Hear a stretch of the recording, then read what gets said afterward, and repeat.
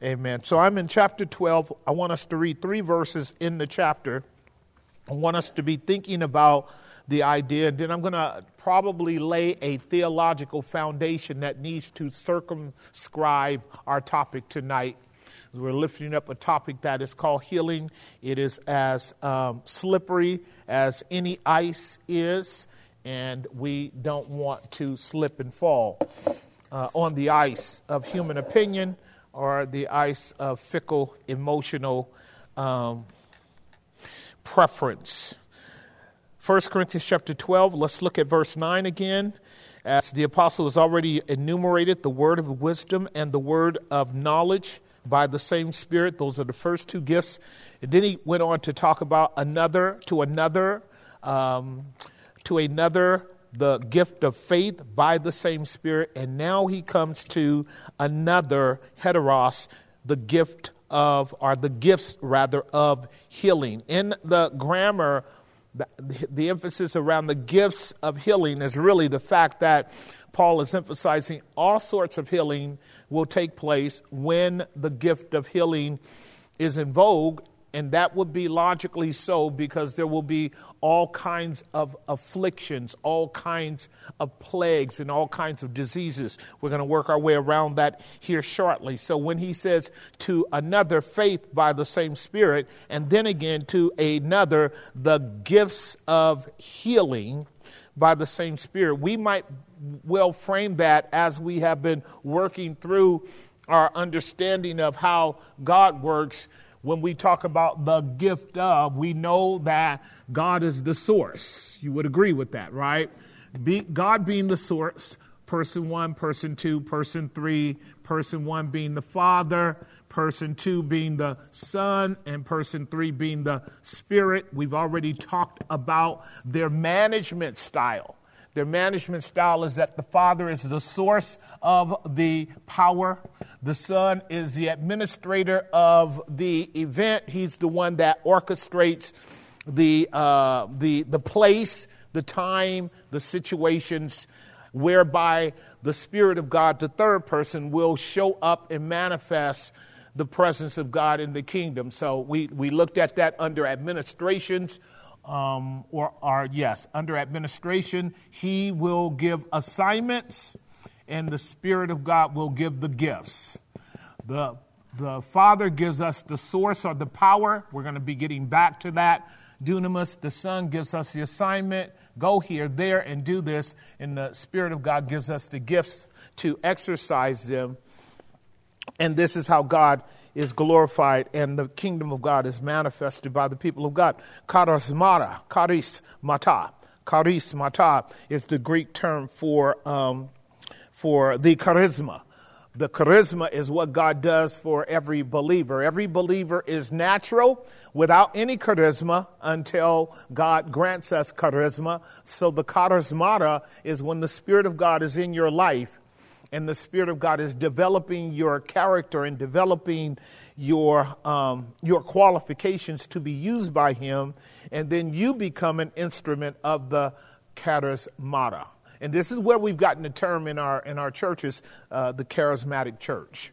So a charismatic person is a person that is operating out of the presence and deployment of the Spirit of God. In this context, we are going to be dealing with the subject of the healings. And what I do recognize with Paul is that he actually does have a strong, coherent theological framework around these different gifts. We can probably demonstrate, it won't be tonight, that the word of wisdom, the word of knowledge, and the gift of faith are components that will be present as either preceding or operating simultaneously with the gift of faith and the gift of healing. What you will see definitely is that in many places, with the exception of a few, wherever there's a gift of healing, there's going to be the gift of faith, okay? That with the exception of a few, that's going to be the case because the kingdom of God is coming in a multifaceted way to affirm who Messiah is. So I'm going to start with just a few New Testament verses, then I'm going to come back because what I want us to understand is the New Testament is an era. It's an epic. It is a period of time that was called the days of Messiah. The days of Messiah. We could literally say the days of Jesus, but they were the days of Messiah. And when you think about the days of Messiah, you and I have to think in terms of what the Old Testament said would characterize the days of Messiah. Okay, that's going to be extremely important. In other words, we don't want to be just looking at the gifts independently of Jesus. We've talked about that before, have we not? There are all kinds of groups and cults and sects and sectarian systems that will talk about healings and talk about miracles. You'll get them virtually in any religious system and even in non-religious systems. You'll get them in philosophical systems. The Church of Christ Science will talk about healings and miracles because healings and miracles have a almost inseparable correlation to physiology. And what do I mean by physiology? The bodily peril and liabilities of being human beings and therefore having all kinds of maladies in our life.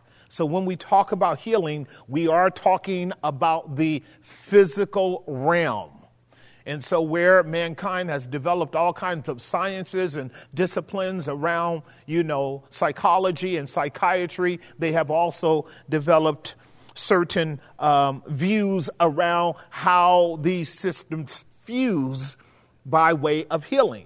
In the realm of the Church of Christ Science, they will talk about how to heal yourself purely through your mind. Okay, this is not new. This is old. This is all part of secular New Age philosophy. You can heal yourself. You've never heard that before? Of course you have. You can heal yourself. Of course, many of us know that immediately to be an antichrist proposition at this level. It is a man-centered, man-exalting notion that you and I actually have the prerogative and arbitrary power of God because we are God unto ourselves, and therefore we can heal our own afflictions. For a Christian, that would be an abomination. I just want you to know that. Now, you would agree with me. The challenge is that in many of our churches, particularly our hyper-Pentecostal charismatic churches, many of them really ascribe to a kind of self-deification where the power for self-healing is within you. Did that make some sense? This is where you've seen Oprah Winfrey many years ago drift from being a traditional Christian, if you will, into Deepak Chopra's view, which is nothing but a kind of monism out of Hindu and Buddhism. If you guys know, that's Middle Eastern religion, where really you are your own God, and you can tap into the God that's in you. And this is very prominent in the secular world among elites. It is very prominent in your entertainment industry as well. It is very prominent in your music industry. Only today in the music industry, they are no longer pretending that they are operating out of a divine light. They are more openly admitting they are walking in a dark light. Okay, so when we talk about healing, when we talk about any of the charismata, any of the gifts of the Spirit, they must always be anchored in Jesus because our theology must always precede our experience. This is what it means to be a Christian, by the way. A Christian is not one who first experiences and then frames his theology. A Christian is one who frames his theology as the basis of his experience. Does that make some sense? Right. So we are people of the book in that regard. We are people of propositional truth claims. This is even the case that would have been with Israel as well. So I've shared this with you before. So if what I'm saying is true, then it makes sense that when Paul is giving the categories, and Paul is a Jew, he's giving the categories of the word of wisdom, proposition, word of knowledge, proposition, and then gift of faith. See what I'm saying? Propositional truth claims preceding faith because faith proceeds from divine propositional truth. That makes sense, right? Faith comes by what? Hearing by what? The word of God. So God comes and he speaks to us And that speaking to us will provide, when it's his purpose, a faith that attaches us to God at all of the pleroma that God is, all of the fullness of God. And that will open the door up for whatever God wants to do, which is what I'm getting ready to demonstrate with you both in the old and the new. So let me circle back and anchor down. The reason we are not immediately getting into the verses is because I want you to think Jesus first. I want you to think Messiah first, because fundamentally, while others before him and after him did miracles, none of them did miracles the way he did them. So when we're talking about the Messianic era, we're talking about the promise of the Old Testament that Messiah would come. And that when Messiah would come, he would do all these things, as you guys would hear echo in the Gospels, right? When Messiah comes, will he do greater works than this man? Who is that? Jesus.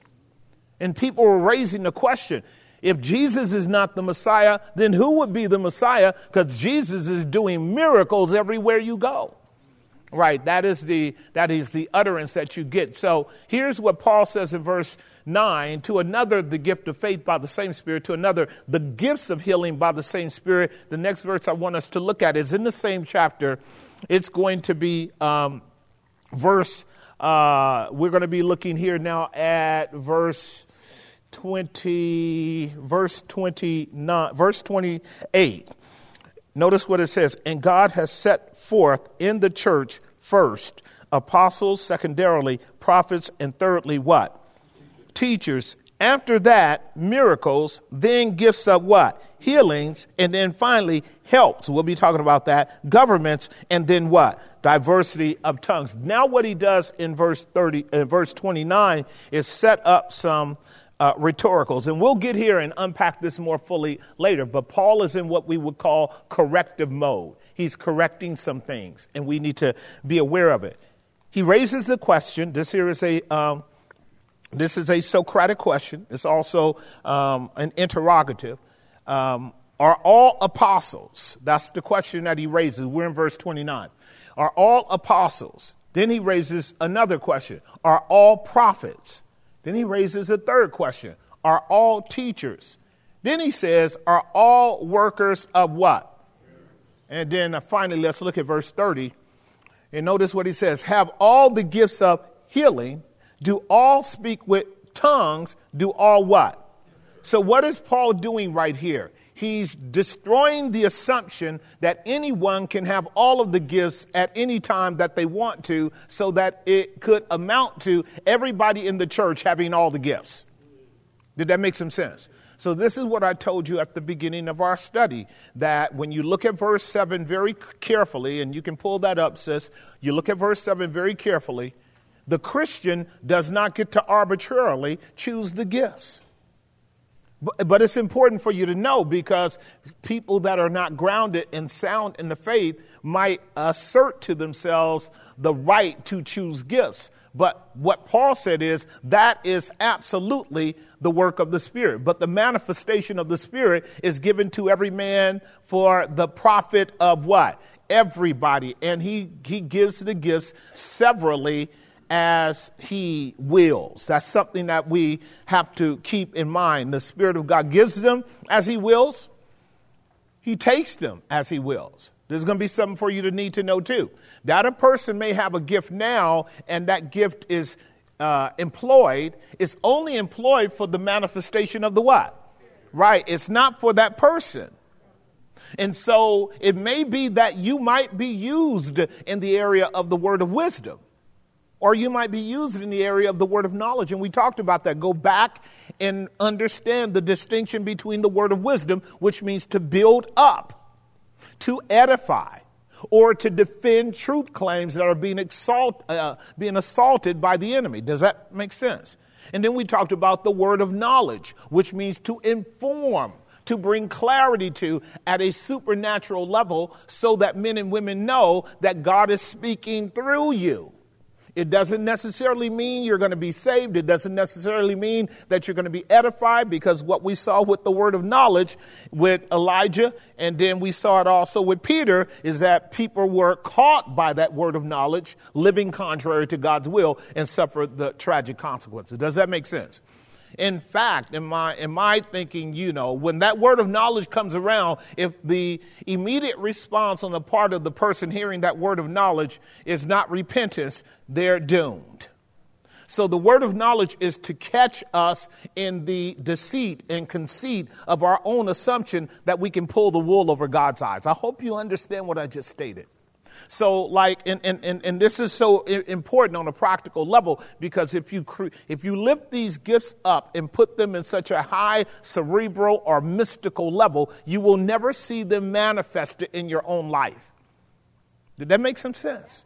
Right? You and I want to be sensible when they show up, either manifesting in someone else to you or you to other people. And when they do, you may not be immediately aware of it. But if you and I are grounding ourselves in God's word, we may be able to go, oh, maybe that was a word of wisdom. Maybe that was a word of knowledge. Or, as we talked about faith, I said faith in this context is an opportunity or a situation where you express an unusual confidence in God as a breakthrough gift around things where the vast majority might be shrinking away, or might be fearful, or might be vacillating, or might be ambivalent. And here you are robustly clear on what God wants you to do. This is another thing, if you're taking notes. When the gift of faith is working, you will have a clarity that other people don't have. Because faith then is piercing into dimensions that are unseen, right? The substance of things hoped for, the evidence of things not seen. That's why I gave you the account of Joshua and Caleb. They could see through all of the subterfuge of the 10 voices that were giving a bad report. Isn't that a beautiful thing, to have the gift of faith operating to keep you from collapsing under all of the naysayers? Because you know it can happen. Okay, good. So now what I want to do is show you 3 or 4 verses in the New Testament. Then I want to run way back to the Old Testament and walk us up, because I want you to see Jesus coming in the volume of the book. Otherwise, we are not doing Christian theology. All right, so I will launch into some of the New Testament texts to deal with our term, the gift of healing. And it's a beautiful concept in its own right, and it could take up several studies. The Greek term, you don't really need to know it. Ioma is the term, and it means, I'm going to give 3 words: to cure, to heal, and to remedy. To cure, to heal, and to remedy. And I'm going to try to make sure that we build an understanding of those 3 terms as we're talking about the gift of healing. So in the Old Testament, the prominent Hebrew word in its fundamental verbal form is Rapha, from which we get the term Jehovah Rapha, the Lord that what? Healeth thee. Okay. Now, I want you to walk with me, and I want you to be careful, because I want you to learn how to think critically. The first time our word is used is in Genesis chapter 20, verse 7. Pull that up, and I want to walk with you. This is called biblical theology. It's walking through the scriptures, seeing how God acts, and then marking the events and asking the question, what is the lesson behind the optic? Okay, always you want to do that, because whenever God breaks into our world and shows up, because he's the invisible God, he's not comprehended without himself permitting us to see him. And that's the whole purpose of the Spirit, for God to be comprehended by acts that the Spirit does that would exalt the Son, that would point us to the Father. Here it is. Now, this is God talking to Elimelech. Back up 3 verses. This is the scenario where you and I talked about earlier, where Abraham, being fearful of the king, wanting to kill him for Sarah, his wife, but Abimelech had not come near her, and he said, Lord, wilt thou slay also a righteous man? Now, I want you to understand, Abimelech is having a conversation with God. Y'all got that? Mark that. That's something you need to mark. Keep going. Let's keep going. Verse 5. She said, then said he not unto me, said he, that is, Abimelech is saying about Abraham, said he not unto me, she is my sister. And she herself said, he is my what? In the integrity of my heart and in the innocency of my hand have I what? I took her because I thought she was free to be taken. That's what he's saying, isn't he? Abraham said, that's my sister. And it would have been completely appropriate for the monarch, for the king, to take a free woman. He said to God, I'm not going to take her if she's taken already. I'm not going to take her from Abraham if that was his wife. But her being a free woman, a beautiful woman, the king is going to have women in his harem, is he not? This here is a major point of theological reflection. There's a lot for you to learn here. This is why I love my Bible. Because there's something very clear here. I shouldn't stop, but I'll do it for us. You need to know that what we're dealing with in terms of the first miracle of healing in the Bible, the first miracle of healing in the Bible is that God is talking to a Gentile. That's one. Secondly, the Gentile is talking back to God. That's two. Thirdly, they are talking about moral and ethical parameters. That's three. What the Gentile is doing in talking to God is establishing his righteousness as having had integrity to only go after Sarah because he thought she was free. Did that make some sense? All right. Fourth, because of the cultural norm at that time, polygamy was completely accepted.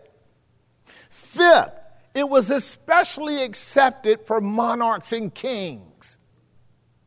Seventh, Abraham will be a polygamist too. You see what I mean by stopping, pausing, parking, and going deep with God? Because you need to know all that stuff, because when we move from Genesis to Leviticus and from Leviticus to Numbers and Deuteronomy and then to the book of Judges and then to the book of Kings, and we see how people behave, well, you need to go back to first mention to know how God has accommodated human behavior for his purposes.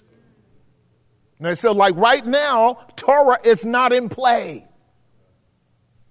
Torah will tell you it is to be one man and one woman with the exception of certain conditional seasons that are taking place, right? Torah will tell you. But Torah's not here. Torah won't be here until Moses shows up. We're in Abraham's time, okay? Abraham is 500 years before Moses.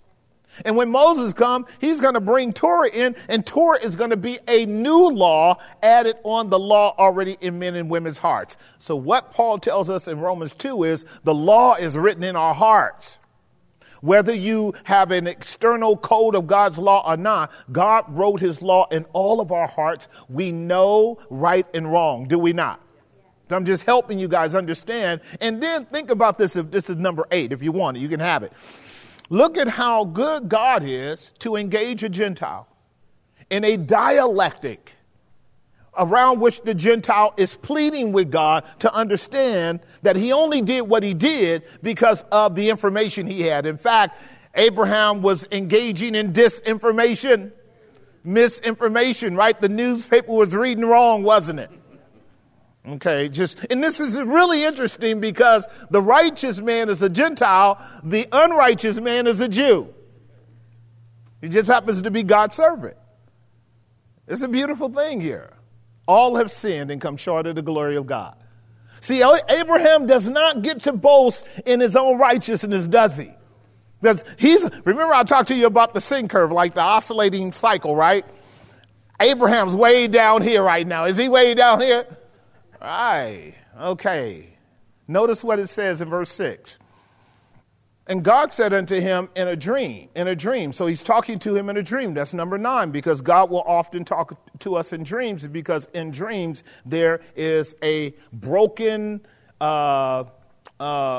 prohibition or inhibition. There's an inhibition that is in our dreams where we are less likely to argue in our own rational conscience with things like, and I shouldn't go down this path, but we can. In our awake state, you and I play psychological games with ourselves.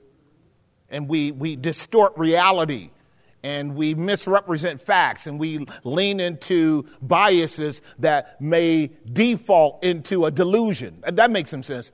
But when you're in your dream state, your soul is free, uninhibited, it's floating around, and God can create all kinds of monsters to get your attention psychologically and emotionally, can he not? He can bring up all kind of deep subconscious stuff and formulate a narrative to make a point to you. Pastor, what are you talking about? In the multitude of dreams, this is how God corrects. This is the book of Job. Did you hear me? In a dream, in the visions of the night, when deep sleep falleth upon man, God enters into him and seals his instructions. So when they wake up, they have a paradigm shift on their attitude, perspective, and sometimes their whole psychological makeup. I'm making some sense. I'm just helping you right here. So God is dealing with the king because in the mouth of the king, there's power. He can kill, he can make alive. And in many cases, the earthly monarchs were like gods. And you need the true God to show up and correct the false Lilliputian, lest he just wakes up in the morning and starts acting the fool. This is why Pilate's wife was troubled by the dream she had. The angel of the Lord was plaguing her, so she had to tell her husband, do no harm to this man. Am I making some sense? All right, we could go on deeper, but I love this about God. Notice what he says. And God said unto him in a dream, yeah, I know that you did this in the integrity of your heart. That means God already knew the mechanisms and dynamics of his heart. He knew that the man was uninformed. He knew that the man was uninformed, meaning he did not have the appropriate data, so you can't have informed consent. Hint, hint, when you don't get the proper data. And God's on your side. God's on your side. Am I making some sense here? Okay, it's important for you to get this. If there is a whole list of information you need to know about a product or a situation, and you only get one line, and you succumb to that because of that one line, you have been misrepresented. You've been fraudulently imposed upon. And you cannot be guilty of that. Right. Authorities are always obligated to tell you the whole truth and nothing but the truth before you put yourself in harm's way. Am I making some sense? All right, let me keep going. And this would be true of you if you're an authority. It'd be true of you if you're a parent, et cetera, what have you. Whatever sphere of domain you have to make sure you have the integrity of telling the whole truth to a person so that whatever actions they engage in, you are not culpable of it because you held back data. You shall not bear false witness. All right, let me keep going. So notice what he says. For I have also withheld you from doing what?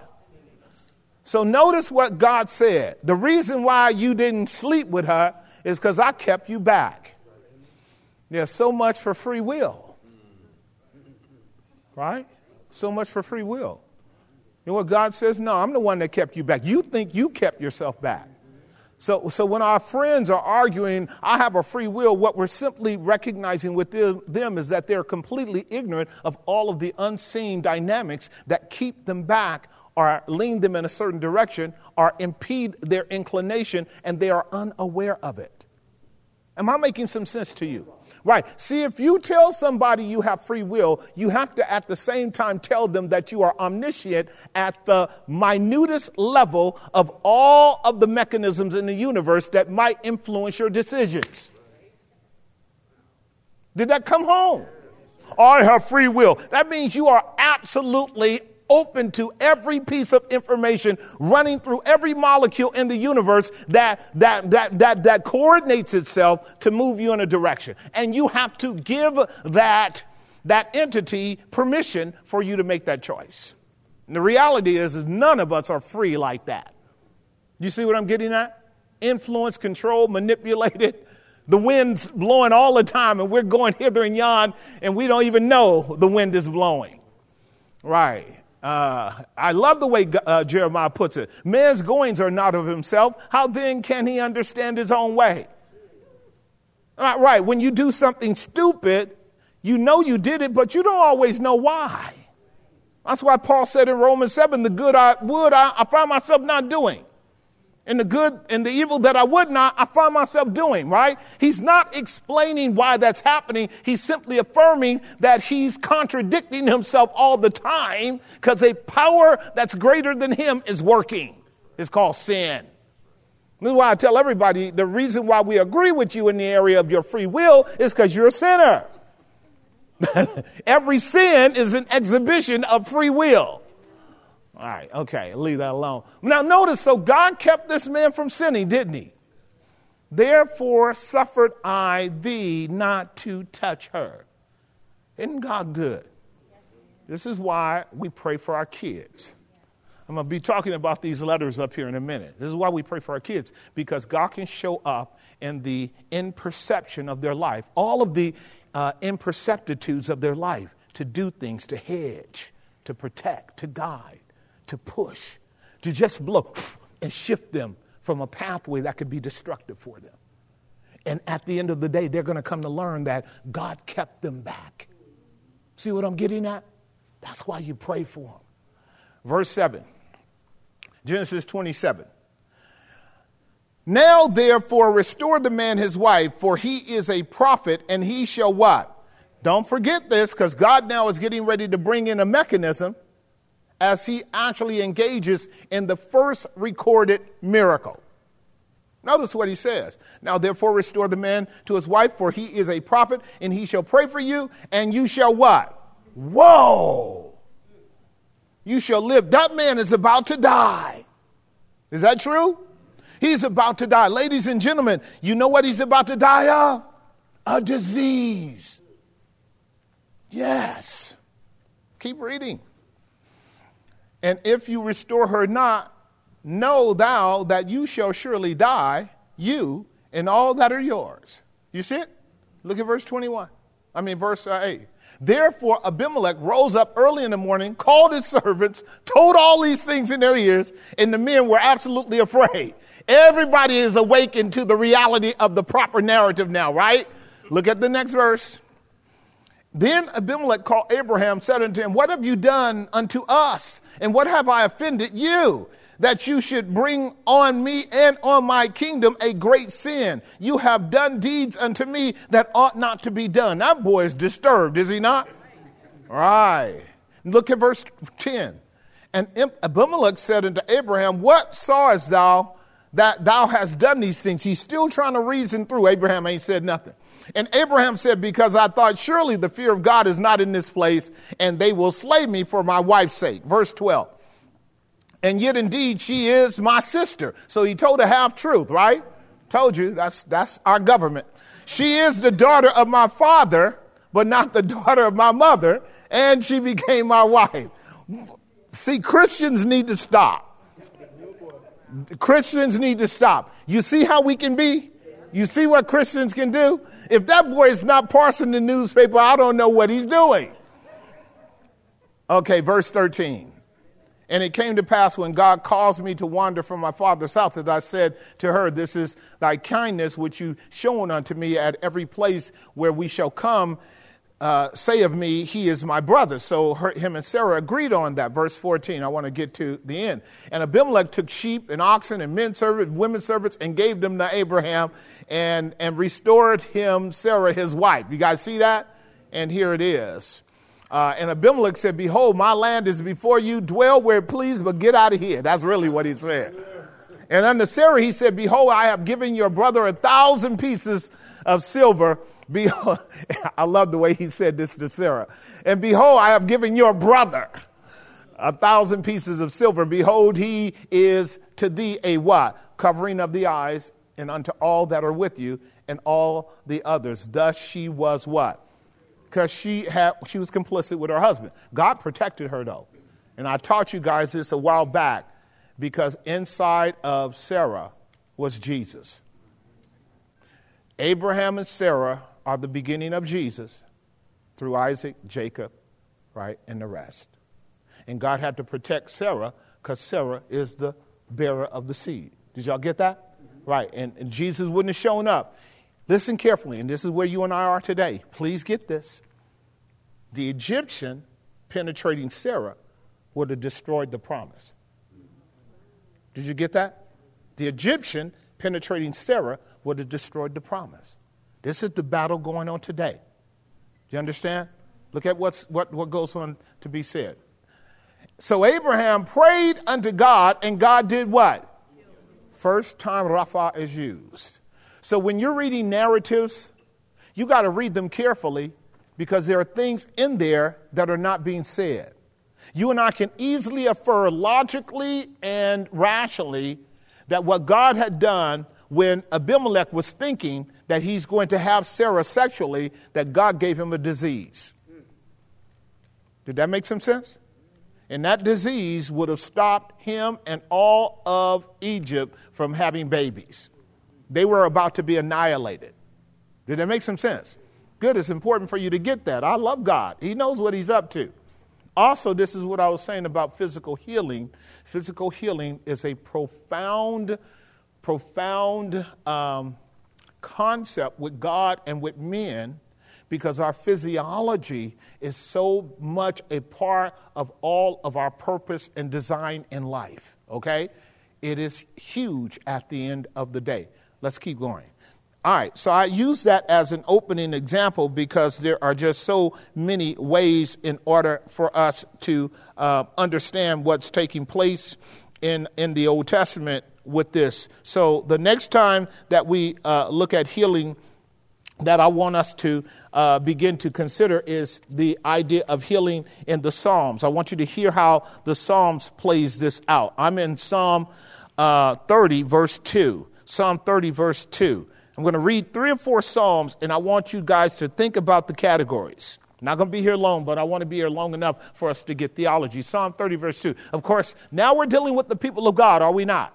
All right. So, again, how many Psalms in the Psalms? How many divisions? 150. Y'all got that? 150 Psalms, right? Psalm 1 to Psalm 50, right? And they are broken up in 3 sections, 5 sections. Okay, I've talked to you guys about that. The Psalms have their own pentateuchal structure as well. They're broken up into 5 sections, and 85% of the Psalms are written by David. Who is David? That's exactly right. Then the priest, then Moses, some Solomon, okay? And so forth. We are in the first division of the 5 because it goes from 1 to 42, from 42 to 71, from 71 to 89, from 89 to 107, from 107 to 150. We are in the first division, and the first 3 divisions are almost David's totally, okay? So David is the one writing here. Is David a believer? Yes. All right, good. I want you to contextualize this. Listen to what he says. O Lord my God, I cried unto you, and you what? You see it? All right. Like you can run all over the place if you want to. Or you can ground yourself and ask the question, why is a believer asking for healing? You can at least ask the question. Because you can make the foolish mistake like a lot of religious folk and assume that just because you're a believer, you don't need healing. You can be as arrogant and as erroneous as many professing believers who go around saying, I am not a sinner. It's remarkable to me how ignorant Christians are. So mark this, and these are 2 sides of the same coin. The only reason that disease is in the world is because of sin. And one of the reasons that disease is a big factor in Scripture is because ultimately only God can heal it. And because disease plays a major servant role of reminding you and me that we are flawed and broken, and we are mortal creatures that are volatile in nature, and that we could die any time, a slow death or a miserable death. Am I making some sense? Right. And a lot of times when we are not diseased, we're under the delusion that we're whole. Somebody can take notes because, it's time to be taught. Right. Now, we do understand that our salvation, sozo, is healing. I told you that. Sozo means healing. This is why he says in Exodus 15:26, I am the God that does what? Heals you. Salvation is a healing process. But it's comprehensive, is it not? It's mind, it's body, it's soul. It's the total man. So on this day, my brother, King David, the one I told you I'd roll with through East Oakland and through, Sobrani Park, I'd roll with him through Mission District and anywhere because, David knew how to get down. He's requesting that God does what? You can develop your own list. Is this a request for a psychological healing? Is this a request for an emotional healing? Is this a request for a physical healing? Is this a request for a spiritual healing? Is this a request for a relational healing, a familial healing? Is this a request for a domestic healing? Is this a request for a social healing? Is this a request for a dynastic healing? You see how deep you have to be ready to go? Raise your hand if you're keeping up with me. If you're too tired, go take a nap and come back in. I'll still be teaching in 45 minutes. And the reason is you can't play with this stuff. These are really good questions, aren't they? Right, because what you and I want to face now is every time the word healing is used, it's not just talking about physical healing. You see what I'm getting at? It's not just talking about physical healing. Oh, Lord, you have brought my soul from the what? You have kept me alive that I should not go down to the pit. Something was seriously going on in David's life, wasn't it? That brother was looking at the portals of hell opening up, swallowing him up. And he's a child of God. I can reconcile that. Can you reconcile that? You know what that is? Being simultaneously righteous and sinful at the same time. You know what that is? That's being called David's son, Jesse. Jesse's son, David. That's being called the king in Israel. That's being the man that's got a lot of money now. That's being the man that was on the bottom who was on the top now. That's the man who was living in the back of the woods tending sheep, who's living at the top of the castle on the deck now. Am I making some sense? And you have to understand that that kind of matriculation up from poverty to wealth and power is going to challenge you. All right? Because I want you to, I really just want us to always enjoy the depths of God's word. And the reason why we have to actually go at it with this kind of level of Socratic and profound interest is because when we break it open like this, then we can see how it relates to us. Am I making some sense? Otherwise, you're not going to see the word relating to you. You're going to stick it out there like a newspaper and it's about somebody else. No, this is about you. Somewhere in that category, it's about you. And me too. Because I'm whole in Jesus, but I am definitely not whole in myself. And neither are you. There are many spaces and places in your person that need healing. See what I'm getting to? All right, so it's very good. All right, I want to go to another one because these are extremely important. Psalm 41:4. We're coming to the end of the first division, and David's still being honest with God. I love David. David's honest with God, is he not? I said, Lord, be merciful to me and heal my soul, for I have what? Sinned against you. So remember what I told you? You can't separate the sin concept from the sickness concept. I'm trying to teach you guys something. And what David is doing now is employing a New Testament principle in an Old Testament context. Because David is often a picture of who? Messiah. Right. And David knew how to look forward to the integrity of what was represented in the symbol, did he not? Didn't he already teach you and I back in chapter 40? He's in 41, right? Chapter 40, sacrifices and offerings you do not desire. What does God desire? A broken and a contrite heart you will not despise. So while every other Jew that fell prey to assuming that the picture was the person or the type was the reality or the symbol was the substance, David knew all that stuff only pointed to the reality. That's going to come home in a minute. So he's holding on to the altar, the horns of the altar in heaven, not at the temple, in heaven. Grab the horns of the altar in heaven. Call upon the name of the Lord while he is near. See what I'm getting at? This is why I love David, and this is why God said David's a man after my own heart. That means David's running after me when David gets in trouble. And David knows where to find God. See, some believers don't know where to find God when you get in trouble. Is that true? All right, so I'm going to leave that alone. I'm glad you came, but you need to think this through, because a lot of times, you know how we are? We get in trouble. Not you, but I'm talking about me. I get in trouble, and if I'm a certain kind of way, it's a long time before I get out of that trouble.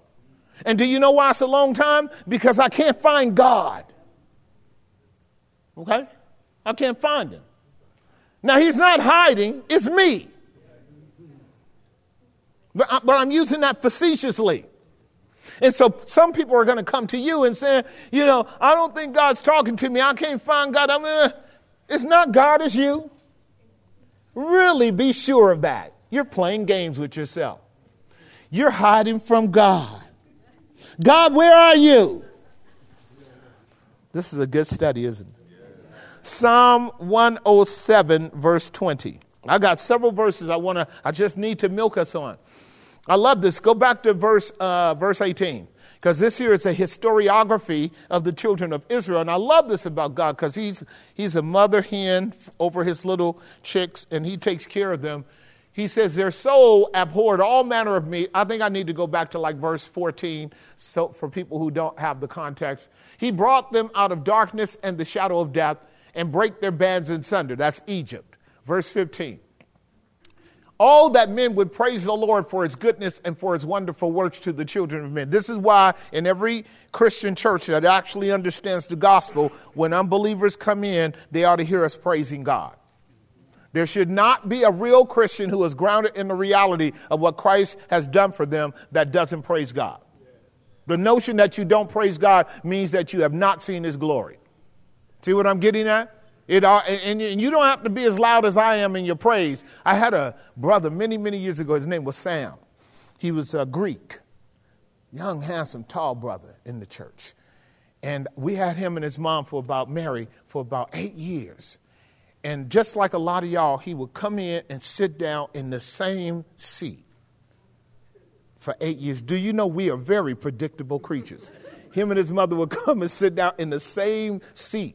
He would be right where Brother Don is right now and be sitting there, and I'm preaching my heart out. Yeah, as a young man, I was really good now. You think I'm bad now. I am not bad now. I was killing everybody back in the day. I was John the Baptist. The sword was flying everywhere.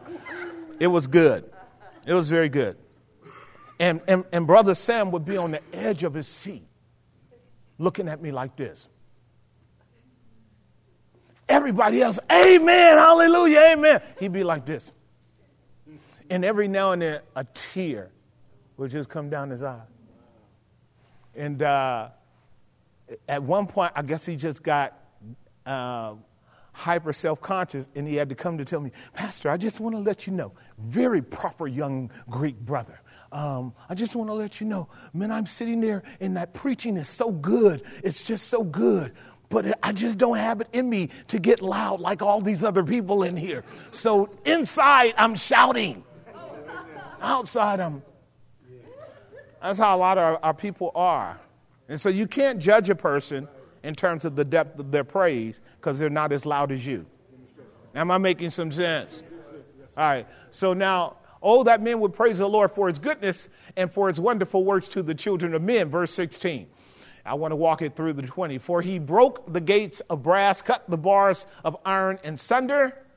Fools, because of their transgression and because of their iniquities, are afflicted. We'll get back to that. Affliction is sickness. Their soul abhorreth all manner of meat. They draw near unto the gates of death. This is a fool, right? Then they cry unto the Lord in their trouble, and he saves them out of their what? Verse 20. Look at it. It's a beautiful thing. He sent his word and did what? And delivered them from their destruction. Isn't that beautiful? Now, you can capture that text right there. Wrap your hands around the Debar and around the Rapha and take those two terms and say, this is Jesus. Because he sent his word, and his word is his son. Y'all got that? Jesus came into the world to save sinners. It's a beautiful reality. All right, I want to go to a couple of the harder ones now, and this is going to be in the prophets. They're going to teach us some things, okay? Isaiah chapter 1, verse 4 through 6. Isaiah chapter 1, verses 4 through 6. I want you to follow me in this.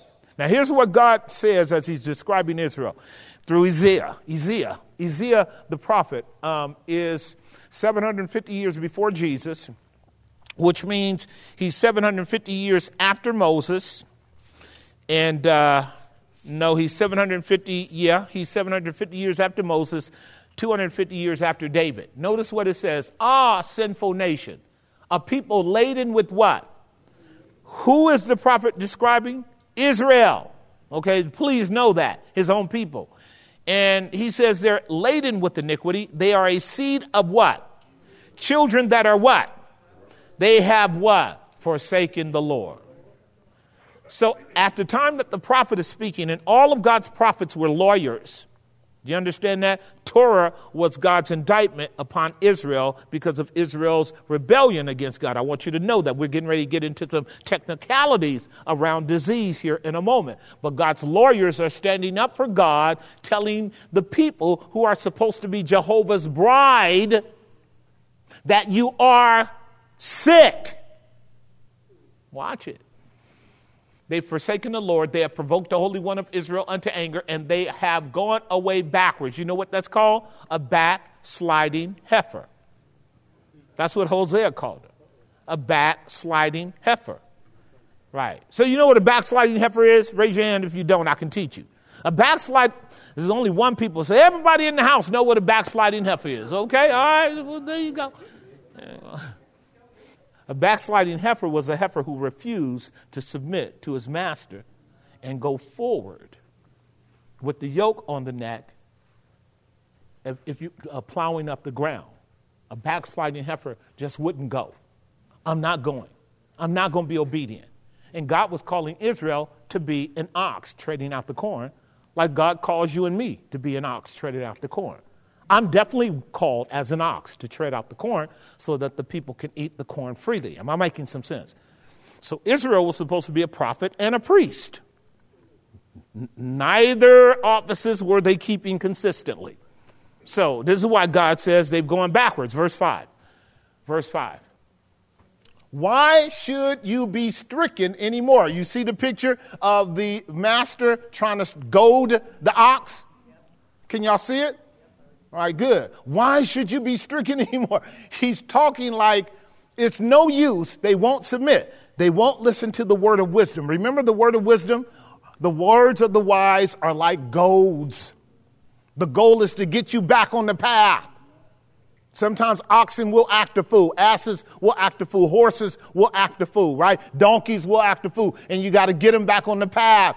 We are all of that. Not you, but some of us. Why should you be stricken anymore? You will revolt more and more. Do you see? This is God saying that through Isaiah. The whole head is what? Now we're in the metaphor of the disease.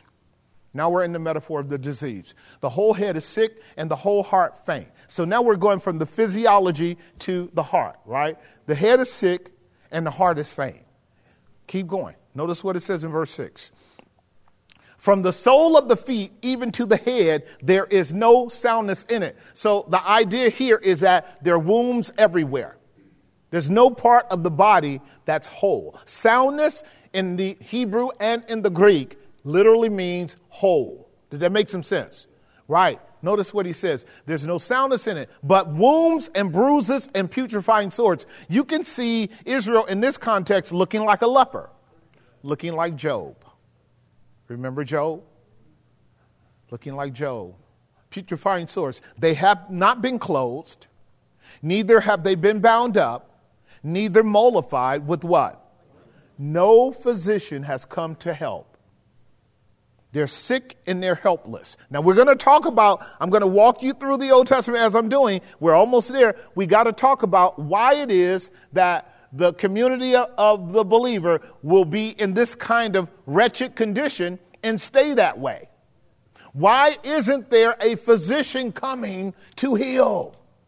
That's a good word, isn't it? Particularly if we make application to what these sicknesses are at the spiritual level.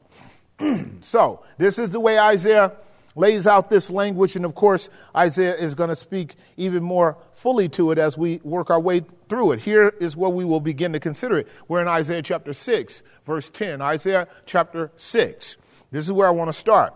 And I might go back to Isaiah 6, verse 6. This is where Isaiah has a cousin. His name was King Uzziah.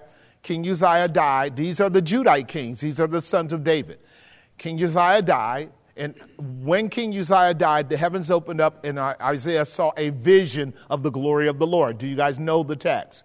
Right. So, then flew one of the seraphim unto me, Isaiah says, having a live coal in his hand, which he had taken off the tongs from the altar, verse 7. And he laid it upon my mouth and said, Lo, this has touched your lips, and your iniquity is taken away, and your sin is what? Right. So can I make a little commentary here? Isaiah is a prophet right along with all the other prophets speaking to a community of people who are sick with sin. Is that right? But Isaiah is admitting that he's also sick with sin. And because he confesses his sickness, the seraphim comes and gives him a hot coal off the altar, and that hot coal purges his iniquity. See what I'm getting at? Right. The difference between Isaiah and the people is that Isaiah confessed his sin and the people have not. Did that come home? Verse 7. Verse 8. And I also heard the voice of the Lord saying, whom shall I send? Who will go for us? Then he said, here am I. Do what? Send me. Now listen to the next two verses. And tell me, does these two verses not push us forward into the New Testament? And he said, go and tell this people, hear ye indeed, but understand not. And see ye indeed, but what? Perceive not. Now, who said that in the New Testament? Jesus did. Matthew's Gospel, chapter 13, in the parable of the sower and the seed. Did he not? He said it twice. Isaiah is talking about the same people that Jesus is talking about. Isaiah said that 750 years before Jesus. Jesus says it's 750 years after Isaiah, and the people are in the same condition. So I want you to stay with me. Notice what he says in verse 10. Make the heart of this people fat, make their ears heavy, and shut their eyes, lest they see with their eyes and hear with their ears and understand with their heart and be converted and be what? Do you see it? Isn't that exactly what Jesus said? Not quite. I love the difference between the old and the new. The new is in the Hebrew, the new is in the Greek, the old is in the Hebrew, and there are often subtle little nuanced differences. Let's look at Matthew chapter 13 briefly, and then we'll come back here. I love the way Isaiah put it because Isaiah is emphasizing uncleanness and disease. But listen to the way Jesus puts it in Matthew's gospel as he deals with it in Matthew chapter 13. We want to briefly look at this rendition of it because it's there. I'm in Matthew 13 and I'm at verse 14. I'm going to start at verse 13. Therefore speak I to them, that is to Israel, in parables, because they seeing what? See not. And hearing they hear not. Neither do they what? If we were to press into the Greek grammar, they are seeing, but they do not want to see. They are hearing, but they do not want to hear. You guys got it? Neither do they understand. Verse 14. And in them is fulfilled the prophecy of Isaiah, which said, by hearing you shall hear, and you shall not understand. And seeing you shall see, and shall not Perceive. And the idea of perceiving is penetrating into it in order to understand it. So you got to perceive it before you understand it. They don't understand it and they don't what? Perceive it. Right. We've talked about this set of categories of penetrating into ideas and truth claims and being able to comprehend what's in front of us. We've talked about this many times. Look at verse 15. For this people's heart is wax gross, and their ears are dull of hearing, and their eyes, they have what? Lest at any time they should see with their eyes and hear with their ears and should understand with their heart and should be converted, and I should what? Heal them. Now, who says this? Jesus did. Do you guys see that? Now, Jesus is actually saying that he was the one back in Isaiah's day saying it because he's saying it now. Y'all got that? So watch this. Jehovah sitting on the throne in Isaiah chapter 6 is Jesus. Jesus tells Isaiah, Isaiah, go to this people, tell them they are willingly rejecting me. That's 750 years before Jesus, right? Then here comes Jesus. And guess what they're still doing? Willingly rejecting him. Y'all got that? Now, there's a whole lot of story between Isaiah chapter 6 and Matthew 13. I only want to deal with a few more because I want you to be sensitive to the concept of healing when we look at the New Testament. Okay, I want you to be able to have that sensibility. To me, this is remarkable. The Lord Jesus is on the throne. We call him the pre-incarnate Christ because he hasn't assumed his human nature yet, but he still exists, does he not? Right. When he tells the disciples, I am come from my Father, he wasn't saying I had my beginning then. He always existed. And then he came into the world assuming a human nature. But he was from everlasting to everlasting. This is why they wanted to kill him, because he made himself equal with God. It's very important for us to know that. Very important for us to know that was the fundamental controversy. I love this text that I'm about to go to. This is Isaiah chapter 57, verses 15 through 19. Are you guys bored right now? Good, because I want us to understand what's going on textually around healing, and then we will have some conversation in a little bit around where we are in our society and the afflictions that are going on in our world, because they are going on in our world right now as we speak. For thus saith the high and the lofty one. That's God, right? And God inhabits eternity. That's a language that really is a lip-seen expression that constitutes the incomprehensibility of God, meaning that God cannot be contained. There are no parameters around him. If he inhabits eternity, there's no beginning and there's no ending. There's no starting point and no ending point. Y'all got that? This is a beautiful concept about God, whose name is holy. Now notice this high and lofty God who inhabits eternity, whose name is holy. Notice what he says. I dwell in the high and the holy place with him also that is of a, here it is, contrite and what? Humble spirit. There's your paradox. High and holy, contrite and humble. That's your paradox. The high and holy does not hang out with high people. The high and holy hangs out with humble and contrite. Right. Who are these two adjectival expressions a description of? Jesus. Humble and contrite. But they were alluded to in David, weren't they? Because David was being humble and contrite too. And whoever will be humble and contrite can know that you get an audience with the high and the holy God. That makes sense. That makes sense. All God wants us to do is tell the truth and hit your knees. And people will go to hell before they do that.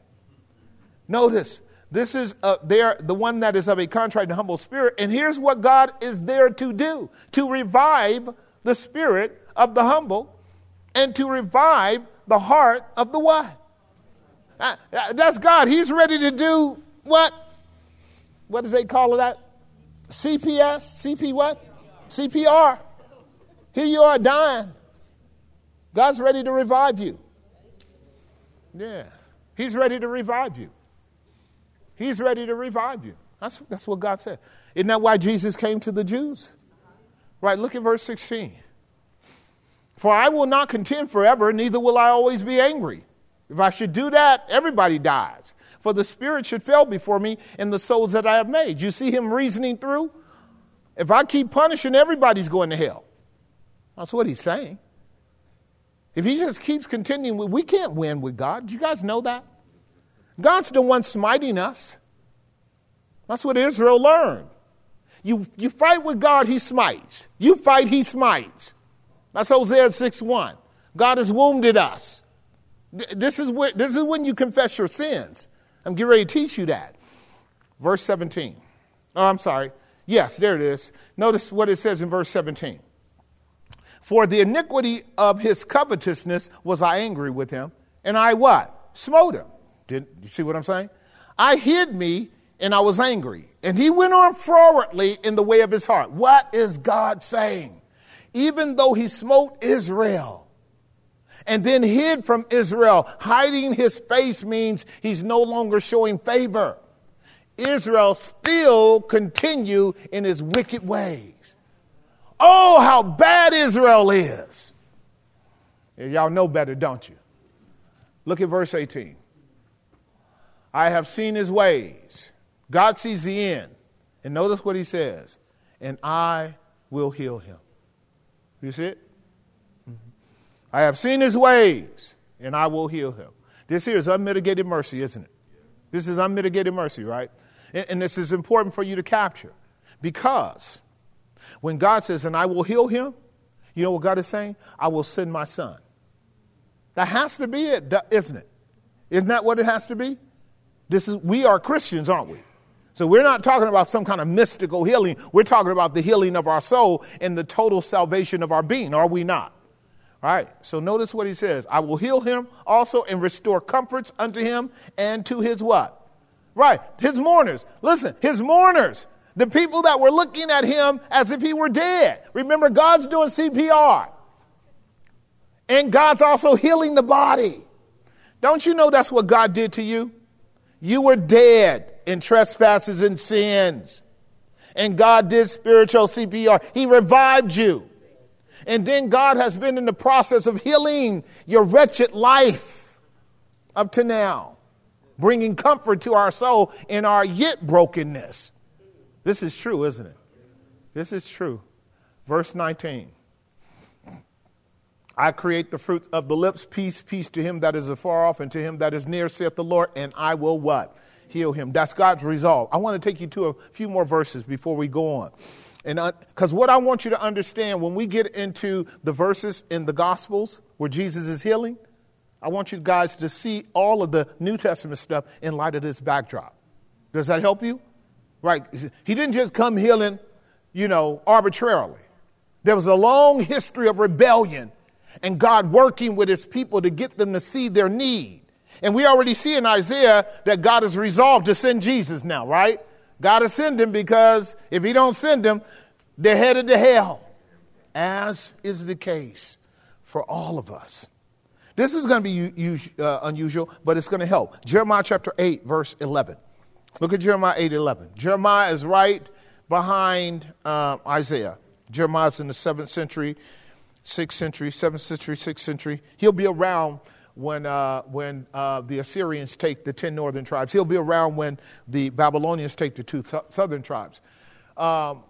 Here's Jeremiah under the inspiration of the Spirit actually addressing the guilt of the preachers of his day. Notice what they say. For they have healed the hurt of the daughter of my people slightly, saying what? Peace, peace, when there is what? Right. So when your preachers are saying everything's going to be all right, and God has not said everything is going to be all right, it's leaving the people sick. Did that make some sense? This is God's view. See, you don't heal anybody that when you tell them peace, peace, when they're walking in stark rebellion against God. There's no healing there. They might be glad that you tried to comfort them in the flesh, but what God says is your healing was false. It's called slight healing. Does that make some sense? Right. So verse 20, Jeremiah 8:20. I want to keep going. Jeremiah 8:20, I believe, is the one that I want to see. Jeremiah 8:22. I'll start here, though. The harvest is past, the summer is ended, and we are what? It's the metaphor. It's the metaphor of seed time and harvest. So you sow your seed in order to have a harvest. And at the harvest, if there's no harvest there, then there was no produce. There was no fruitfulness. There was no germination of the seed, no springing forth of the blade and the stalk inside the blade. And Israel now is admitting that they're suffering the judgment of God. They truly are. Jeremiah will see God's judgment come upon Israel. They're coming to Israel as Jeremiah's preaching, like it's coming to us. All right?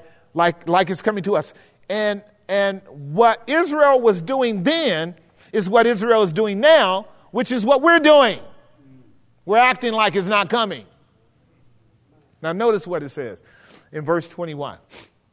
For the hurt of the daughter of my people am I hurt. This is Jeremiah. I am black. Astonishment has taken hold of me. This is what Jeremiah is doing. Jeremiah is recognizing all of the years that he's been preaching, they have not been listening.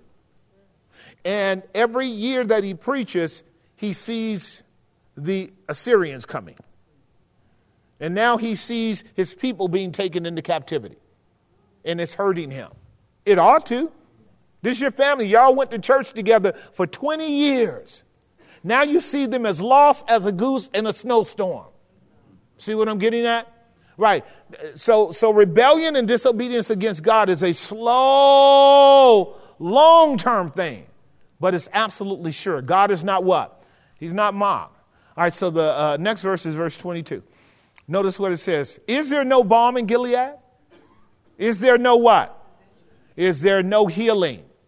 That's our Hebrew word. I want you to get that. Because healing is the gift of the Spirit given to his people to be spiritual physicians. Y'all keeping up with me? Is there no balm in Gilead? Is there no physician there? Why then is not the health of the daughter of my people what? Recover. Now there are all kind of preachers in Israel. God says they ran, but I did not send them. They're all saying, thus saith the Lord, but the Lord has not said thus. And therefore the people are not healed. This is a crazy indictment because the physicians that are in Israel's day are what Job called miserable physicians because they can't heal. See? Remember, that's the woman with the issue of blood. She spent all her money and only got worse. Right. It's a very simple reason, but I want to take you through more scriptures before we deal with this. So I love this. Jeremiah is under all kind of angst because he sees his people suffering. The next book I want you to go to is Hosea chapter 5, verse 13. Hosea is really going to get into it. You think Jeremiah's passionate. Hosea is something else. This is what God says. For I will be unto Ephraim as a what? And as a young lion to the house of Judah. I will tear and then go away. I will take away and none shall what? God is occupying the position of being a lion. The lion that all Israel of Judah and Jerusalem knew was the Babylonian kingdom. What God was saying is, I will be in the Babylonians when they come. And he's using the metaphor of Israel being sheep without a shepherd. So when the lion comes, he can have his way. Do you see the metaphor? I don't have to unpack that. Y'all got that, right? It's simple. The Spirit of God is working tonight. Can you see it? So what God is simply saying is, because you have refused to come to me, I'm the good shepherd, and you've rejected coming to me, now you're going to be wide open to the lion. And I'm going to be in that, and I'm going to explain to you why, because I got about 10 minutes before we do Q&A. For I will be unto them as a lion. I will tear and go away. I will take away and none shall rescue. What does that mean? They will try to go to the other nations for help, but it will be to no avail. Look at the next verse, verse 15. I will go and return to my place until they acknowledge their offense and seek my face. In their affliction, they will seek me early. You see it? This is the way God is reasoning through his prophet. Look at I'll leave that right there. Look at chapter 7, verse 1. A few more with Hosea, and then I'm going to explain to you why God is dealing so severely with Israel and why the metaphor is always about tearing and rending and sickness. When I would have healed Israel, then the iniquity of Ephraim was what? And the wickedness of Samaria, for they have committed falsehood, and the thief cometh in, and the troop of robbers do what? Guess what God is saying? I would have healed them. But every time I turned around, they were doing something else atrociously wicked. Right? There's a lot to learn in this about discovery, because God is now using the analogy of being a kind of lawyer penetrating into the case to see if the case can be remedied. But every time he penetrates deeper into it, he finds more crime. Yeah, sounds just like my government. Yes. You think it's only this much, and when you penetrate into it, it's way more. This is what God is saying about Israel. Now, you know God always knew, but he's using the metaphor of a lawyer that's actually investigating the crime. An investigator, right? That's what he's doing. And if you and I infer from this text what we should, God has come to Israel and says, hey, I have an indictment against you. You want to sit down and work this out? And Israel is saying, what? I haven't done anything wrong. Does that sound familiar?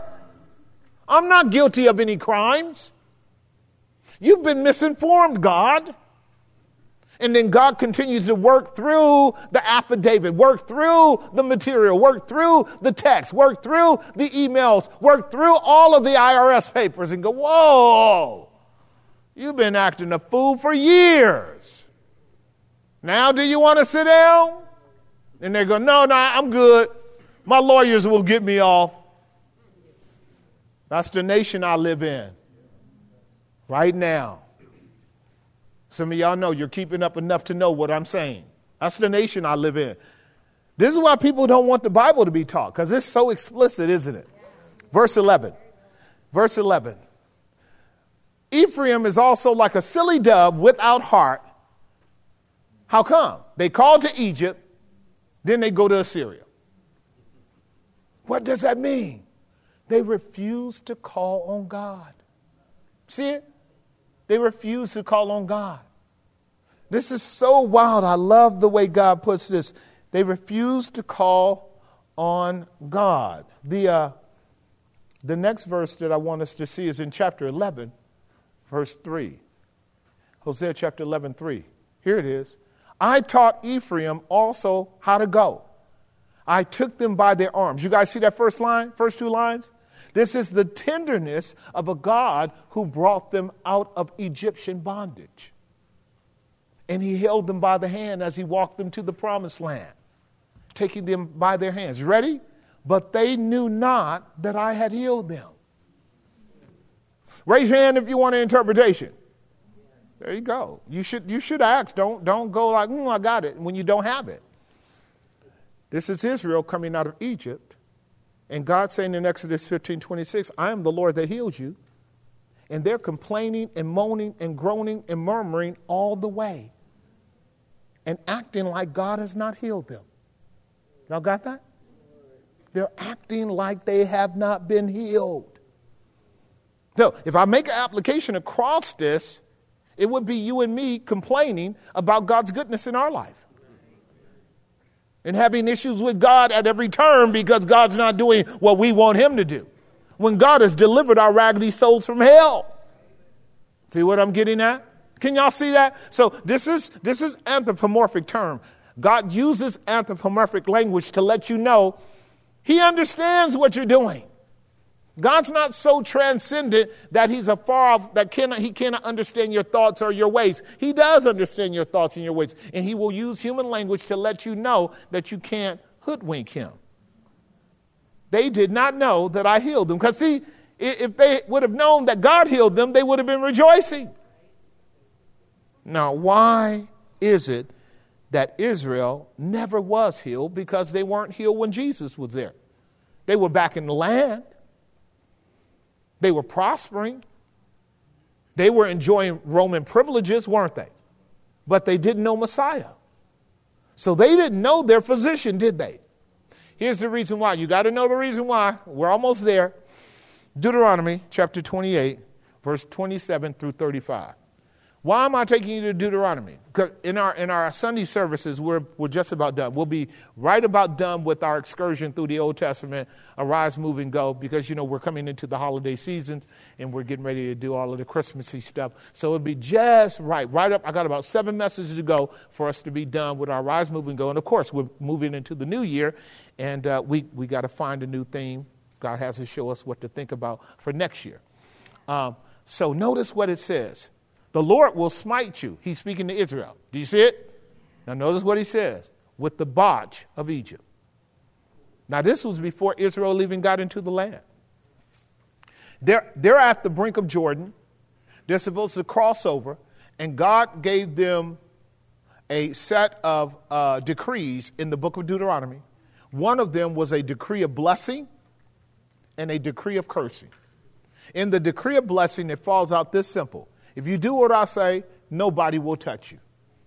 If you don't do what I say, everything you saw Egypt experience when I went there to get you out, all that's coming on you. That's pretty easy to see, isn't it? And the reason why it's going to come on them is because they're functioning like they are children of Egypt. And they're functioning like children of Egypt because they are. Even though Jehovah brings them out, their heart is still in Egypt. That's Psalm 87. That's Psalm 106, Psalm 107. They turned back from the Lord. They would not keep his covenant. See, God has given them a covenant, right? He's getting ready to bring them into a new home with new resources, with a large expansion. And all he's saying is, hey, just do a few things I'm telling you to do. And we cool. I'm walking in before you. The angel of the Lord is going to go in before you. I'm going to fight your battles for you. I want you to worship me. You shall have no other gods before me. It would seem so reasonable, except sin. Do you see it? So let's walk this through because I want you to be able to go, my pastor taught me the reason why the curse came on them and the reason why the curse comes on us is because we're covenant breakers. Y'all got that? So he says in verse 27, and we're going to verse 35, the Lord will smite you with a botch of Egypt and with the emerods. Anybody know what the emerods are? All right, see, this is why y'all don't know y'all Bible. Y'all just know y'all Bible. This here has everything to do with the genitals. Okay, this has everything to do with the genitals. Yes, and with the scabs. And do y'all know anything about scabs? Stop. You're Americans. We've been dealing with diseases since the 60s. Have we not? Herpes, gonorrhea, syphilis. Stop. I've been teaching this. God is my witness. I've been teaching this since I started preaching. We are neo-Israelites. And the same plagues that are on Israel are on us in America right now. Y'all hearing me? Yeah, God doesn't change. He doesn't change. Emerods. I bet you some brothers know what emerods are. I bet you some sisters know what the scab is with the itch. Whereof thou cannot be healed. See, herpes complex 2 and 3 and 4 and 10 and 20 doesn't go away, does it? It may hide, recede, and under enough stress, boop, pops back out. Is that true? That's what God is saying. Now, people will say, well, that's genetic. It's epigenetic. No, it's not.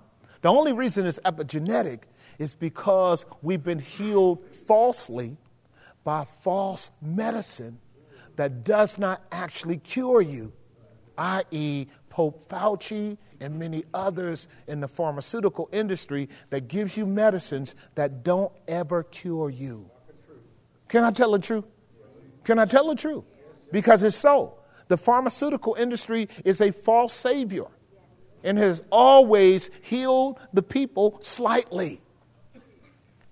Now, they can't take me off of Facebook now because I've been off. 72 nations have already gotten rid of me, so I don't even care. We can tell the truth now, right? Can we tell the truth? I mean, you go to Walgreens or you go to I don't even know, CVS, and you go buy the ointment. You know, you sneak and you buy the ointment. You rub it on. You know that.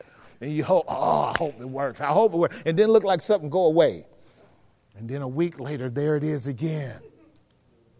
Because it's a deeper, penetrating wound that requires a more severe cure. Am I making some sense? And you're too humble, you're too proud to be humble to actually admit that your wound is deeper than you want to acknowledge. Right. Verse 28. I'm going to walk this through. The Lord shall smite you with madness. Is that what we're dealing with in our land? And blindness. Is that what we're dealing with? And astonishment of heart. That's what we're dealing with all over the world. Madness. People are mad. I mean, violently mad. I saw a situation. Some of you guys saw it. I sent it out. Happened in Bronx, New York, with a social justice activist. He was hanging out at the bus stop with his girlfriend. How many of you guys saw that one? Yeah, it was dreadful. The young brother, 18 years old. Y'all saw it? Dreadful.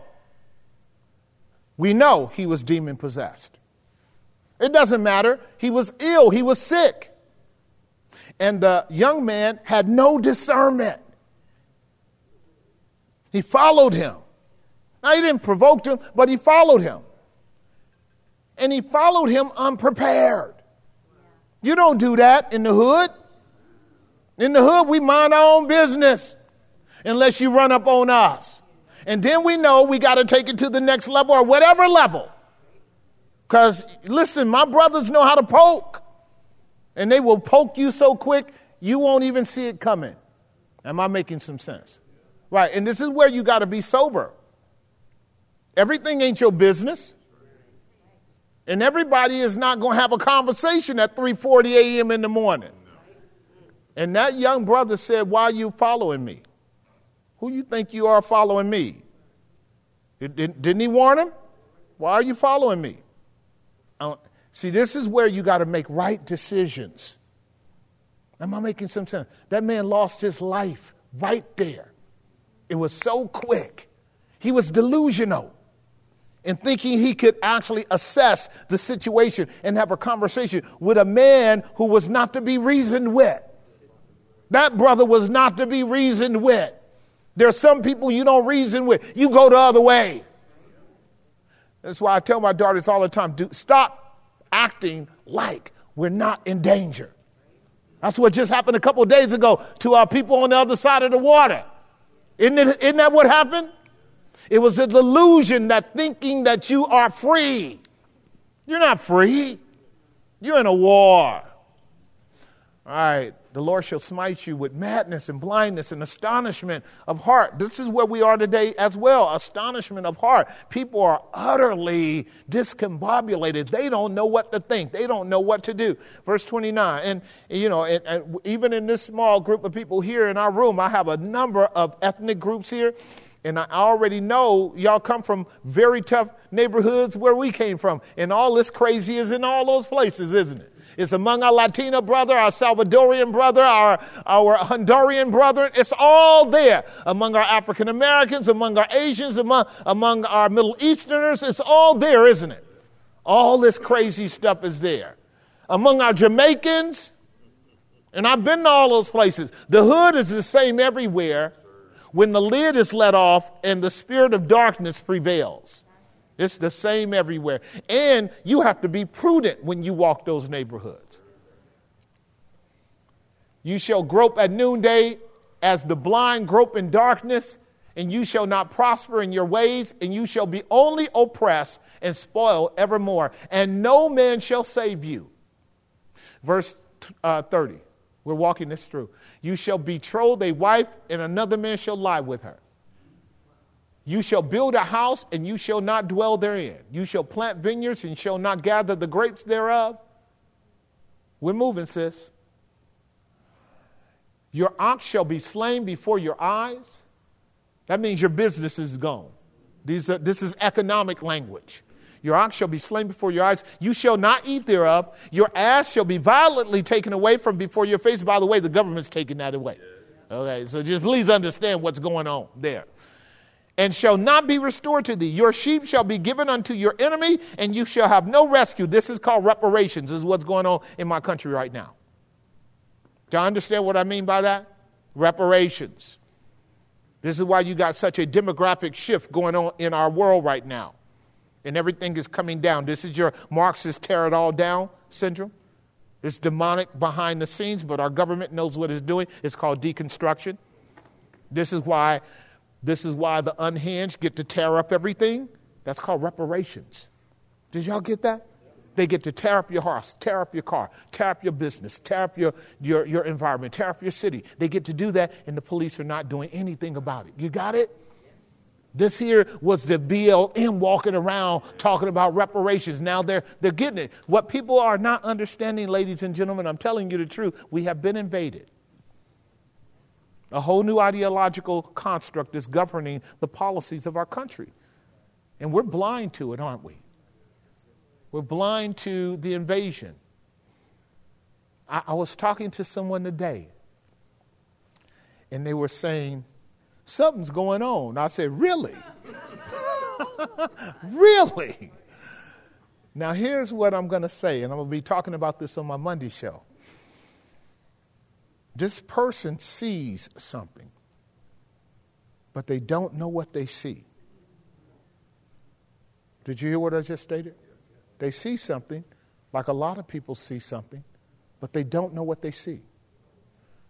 Here's the next level. So you get it free. Many times I told you, if you come out on Friday, you get the blessing. People see it, but they don't care. You got that? Some people don't see it. Some people do see it. Some people see it, but they don't care. That's exactly the way the government wants it. You have to know that. They want everybody to be careless. That's what we are. 3 more verses, then we'll do some Q&A. We'll come back on Tuesday, and you guys will be glad for me to be in the New Testament. Verse 33.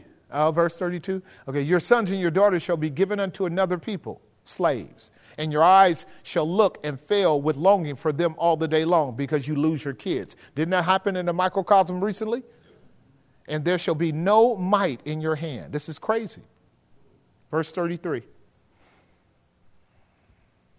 The fruit of your land and all your labor shall a nation which you know not eat it up. And you shall be only oppressed and crushed always. Verse 34. So that you shall be mad for the sight of your eyes, which you see. This is called psychological warfare. I made a quip last Sunday, didn't I? Toward the end of the study. I had no idea what was coming down. I did this before 9/11 too. And then 9/11 happened. I had no idea what's coming down because it happened after Sunday, didn't it? I had no idea. I do know some people in high places. I do. But I wasn't giving you like a peep because I knew something beforehand. It was just a word of knowledge. Do you understand? And those things come. And then all of a sudden things happen. This has happened with me many times. It's uncanny. And when we talk about you shall be mad for the sight of your eyes, which you shall what? Is because the enemy knows how to create optics to make sure you see. I talked about that on Sunday, didn't I? What if the cameras are set up? What if the light shades are set up? What if the props are set up? What if people are set up? What if scenarios are just perfect enough to create a transfer of information and data all around the world to get inside people's heads and to produce in them a madness too? Because the goal is to keep you emotionally disheveled. Because when you're emotionally disheveled, you can't think logically, critically, or rationally. Am I making some sense? And then our foolish politicians come in with their left-right narrative. And they want you to be on the left or on the right, because once you're on the left or the right, you can't see. It's right on top. The only way to see the big picture is to have a bird's eye view. I told you that. While you're operating out of a horizontal dilemma, you're too far off the sphere of the circle to see the truth. I shared this with you guys back when COVID started, and I was telling you they were lying to us then. And of course, media will tell you that we're lying when they're lying, because that's a tactic too. Because to tell the truth with any kind of effectiveness, you actually have to be willing to suffer. So a lot of people will know what the truth is, but they're not going to talk about it because you pay a price for that. So this is just a metaphor. This here is just a diagram or a kind of paradigm. So what's the benefit of this ratio of dimension? Is that this party on the right and the party on the left, they can actually see each other. Does that make sense? They can see each other. Do you see it? But the further you go into your extremes, now you can't see. You got that? Y'all keeping up with me? Right. And the goal is to get you a far right and far left. And you're controlled by puppet masters up here, creating all that. Right. Creating all that. And the way that you and I in the momentum and the trajectory are pushed further this way and through that way is by hostility. By anger. Y'all got that? Can I give you a little bit more? Right. So there are two emotional qualities and there are two sides of the same coin, and it's very important to get. Here's the metaphor. When we get heated, we are more inclined to actually serve as a variant and as a contradiction. Hostility at the heated capacity detracts. Did that make some sense? Don't nobody want to run up on a raging fire. The believer is not called to be heated up like that. The believer is called to be warm. Because warmth attracts. Warmth attracts. Did you get that? I don't want to be hot, irrational, emotional, carnal. I want to be warm. That is, I want to be passionate in a way that it attracts. It leads people together. Like, I'm not losing my mind right now, but I am warm. Are you hearing me? I am warm. I'm not ready to go out there and hurt no one. I'm ready to see some reconciliation. See what I'm getting at? Right. So the enemy knows how to actually move the thermometer to create enough heat that we become adversaries. He's been doing that from the beginning. This is why I tell you, as real biblical-based Christians, overcome the false dichotomy of the black, white, left, right, he, she, male, female. Overcome all that. That's not the landscape that's going to give you the clearest view. See what I'm getting at? So the Bible will tell you and I to remain sound in our mind. The Bible will tell us that the wisdom of this world is filled with anger. Fools rage with anger, the proverb says. A wise man uses discretion and prudence and judgment. And to do that, you have to have temperance and self-control. That's the fruit of the Spirit, is it not? Right. The fruit of the Spirit is not raging fire and flames. The only person that can actually handle that properly is God. What we do need to have, though, is a passionate heat that has the capacity to draw. And that's what that burning bush was doing for Moses. It drew him. That's the kind of persons that you and I want to be. All right. I've been way overdue. Anybody got any questions? Raise your hand if you got questions. If not, I'm going to shut you down. Okay, I need somebody to run right quick. Come on, Giannis. Thank you for your contribution. We'll spend a few minutes and then get out of here. I got 2 questions, and maybe we'll take a third one, and then we'll call it a wrap. Raise your hand, sweetheart. Remember, I told you this is, there you go. And then we're going to start with with my sister over here. Anybody else before we get going so I can lock it down? We knock these 3 out. We're good. All right. Go ahead on, sis. You're good. Okay, so one of the 4 questions that you asked last week, something that you said that kind of irritated me, I guess I can say. You got to keep the mic up. When you said that America saw the attack on Israel as their 911. And the first thing I thought about that was, so what did I believe about the 911 that happened here? I believe that it was from America. So if that's their attack, what does America have to do with Israel being attacked? And then another one of the questions I wanted to ask was, well, you asked. I'm sorry.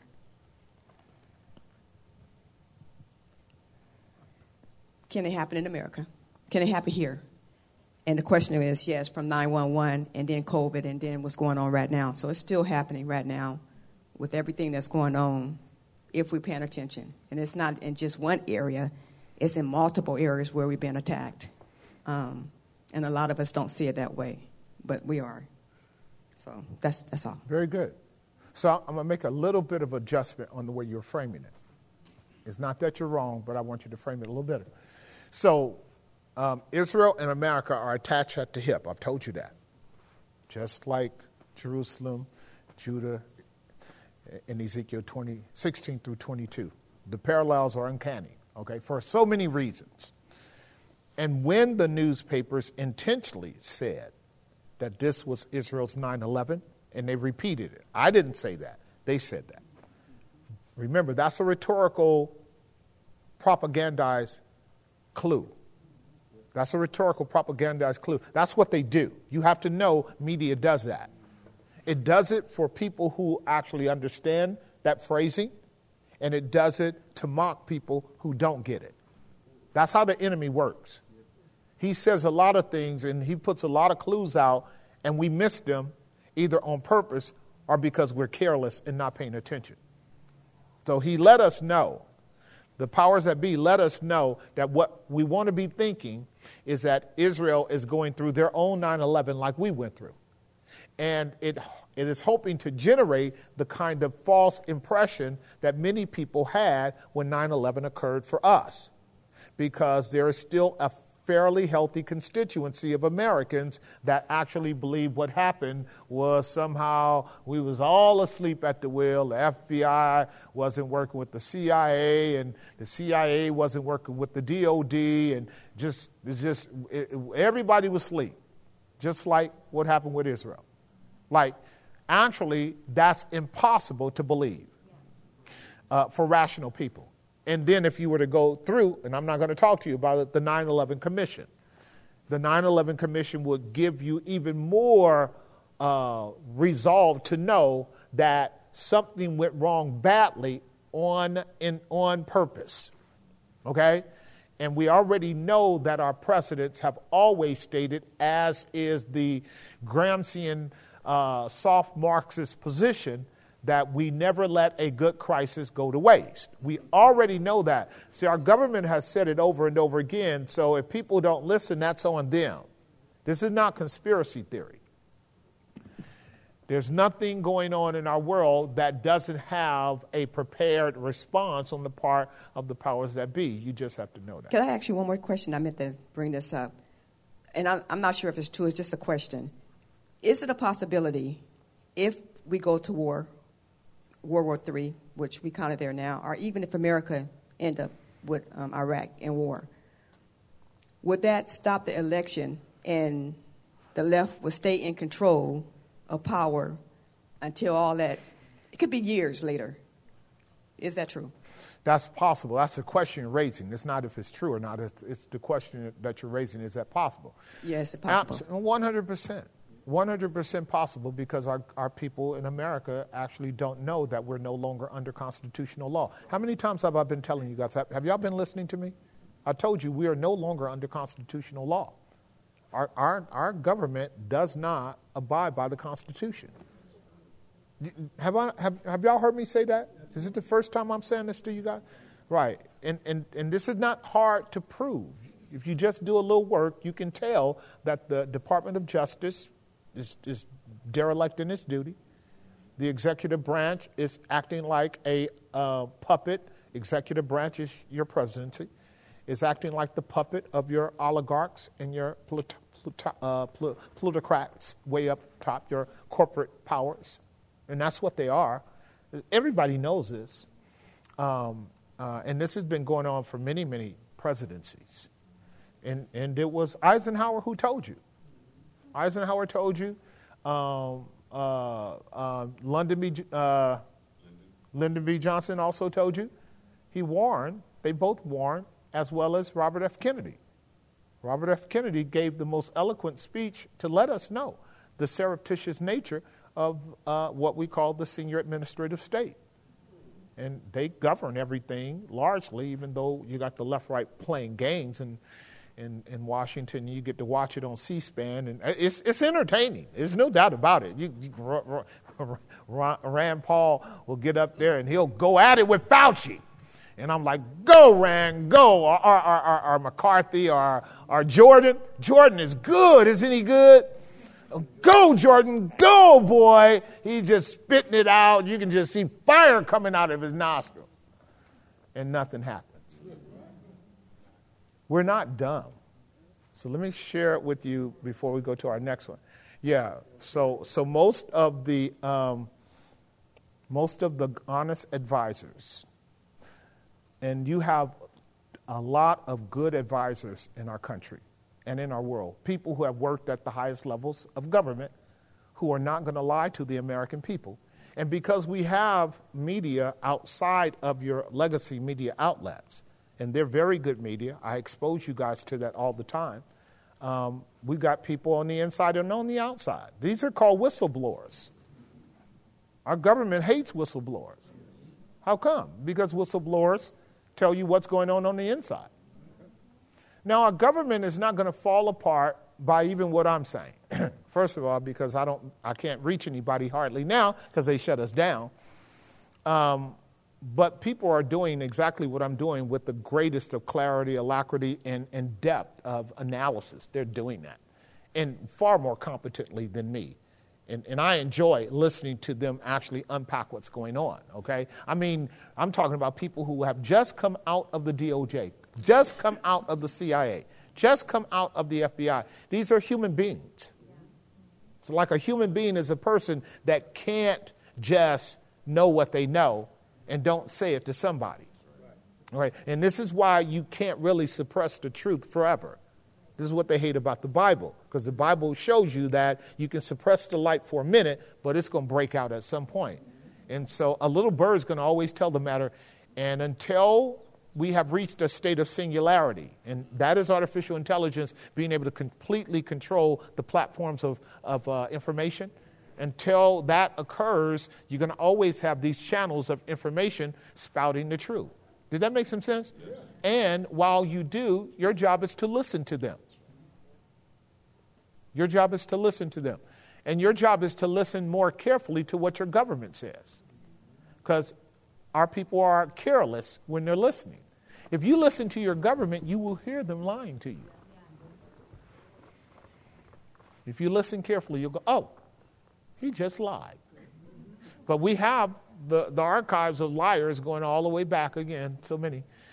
But they don't care about you and I knowing their lie. This is going to be my opening monologue on Monday, and I'm going to share it with you.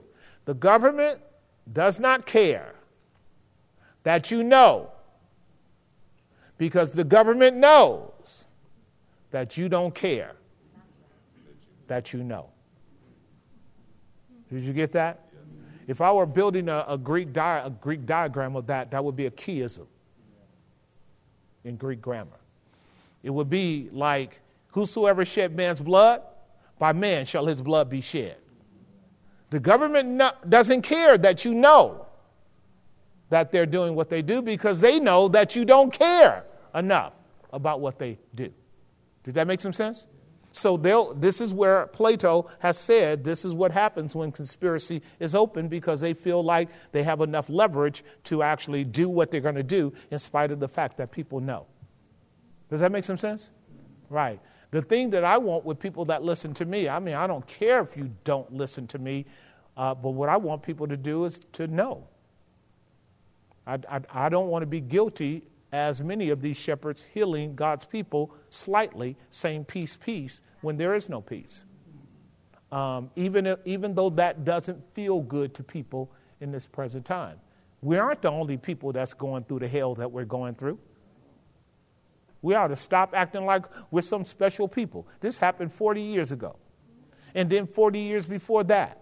And then 40 years before that. And then 40 years before that. And then 40 years before that. Are y'all hearing me? It's been happening from time immemorial, and that's why Christ said, in the world, you're going to have tribulation. Quit acting like these kind of things are unfair. Your job and mine is to be a prophet and a priest. But we got to first know. So, more to be said on Monday. I want everybody to be extremely alert on your way out and on your way home, because we've got all the feeds. We know that somebody wants to act a fool tonight because it's Friday the 13th. So when you leave here, don't act like you're careless. Okay? Yes, sir. Who has the next question? Who has the mic? Okay, go ahead on, Craig. Deuteronomy 28, verse 63. Is this verse saying that when it says the Lord will rejoice over you to destroy you, is that kind of like a revenge thing? What do you mean revenge? So you're a teacher. Yes. So fix that. Well, in verse 62, it's talking about because they would not obey. Mm-hmm. So that's the result of not obeying. But I'm not understanding the rejoice part of it. Mm-hmm. I don't understand why the Lord is rejoicing over destroying you. That's a good way to put it. All right. The Lord does take vengeance. Isn't that what the Bible says? Vengeance is mine, I will repay. Isn't that what the Bible says? This is the characteristic of God that people don't like too. Everybody likes God to be a God of love, but not of holiness and justice. And that's the reason why our country is going to hell. You know why we struggle, you guys, with a God of justice? It's because we don't suffer enough. See what our brothers and sisters are dealing with right now, who are waking up in Israel to the foolishness of them being asleep and blind and thinking that they could trust the surveillance system of their own country. See, they're going to be mad in a few days. Did you hear what I just stated? And they're going to be mad because they put their trust in the wrong place. They bought the lie that they were impenetrable, like Americans buy the lie that we're impenetrable.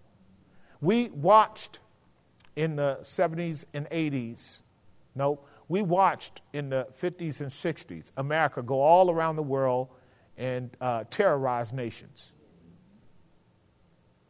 Yeah, we watched it. And good, conscientious people spoke up about it, and some went to jail. And if you're a politician, you were maligned and ridiculed as being unpatriotic. That's a bunch of propaganda BS. Did y'all understand what I just stated? You can be as patriotic as all get up and still say to King Herod, it is wrong for you to sleep with your brother Philip's wife. Did you hear what I just stated? Right. And so if we don't become, again, a people that love righteousness and hate wickedness, it's coming. In fact, it's already here. And we can turn our hatred towards one another, which is the propaganda of the neo-cultural Marxists. Remember, I told you they love to make white people hate black people and black people hate white and men hate women and children hate parents. All that's a distraction. None of that is the real issue. I love me some Roseanne Barr now.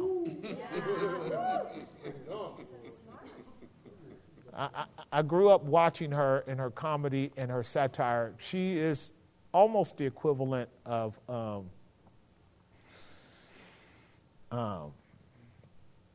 he'll come back in a minute, black comedian. You know who I'm talking about.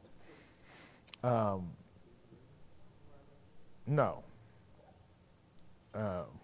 He'll come back in a second. He's probably the highest ticket today. You know him. Dave? Dave Chappelle. Right. So, if you have the ability to not be silly and shallow, you can hear him. Yes. If you're silly and shallow, you can't hear him. See, the comedian is a gift from God. Yes. And the comedian can frame and tell stories that common people can't. And when you listen carefully to him, you can hear the inferences of his recognition, his ability to actually equivocate between issues. And he's been dealing with issues over the last couple, 2 or 3 years that commend him. He's not saved, so he doesn't have to sound like a Christian. And because he's not saved, he can vacillate, between issues. But because he's a comedian, and all comedians actually tell the truth in humor, he's able to frame it in ways and get it out there, and those of us who know how to not be shallow can capture it. And we go, okay, he told the truth. And every now and then they don't frame it as coyly enough, and then they get tagged too. I only say that to say Roseanne has developed and matured over many years of being able to use satire to talk about real issues for decades. And then Jesus saved her. And she's Jewish. And so she got both sides of the equation going on. And she's good. She's good. She's been through hell and back. If you know her story, you know that she was supposed to be dead as a little girl. And, when you know God has your back, you can be honest about things.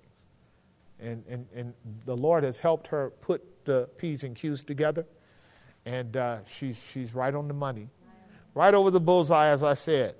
And I'd rather be over the bullseye and not be liked than to be loved by everybody and be on my way to hell. This is where we are, Craig, with a verse like that, and that's not your only verse. There's plenty verses like that. And those are verses that tell you and me not to wrestle with God at that height. The air is way too thin. It's way too thin. Does that make some sense, you guys?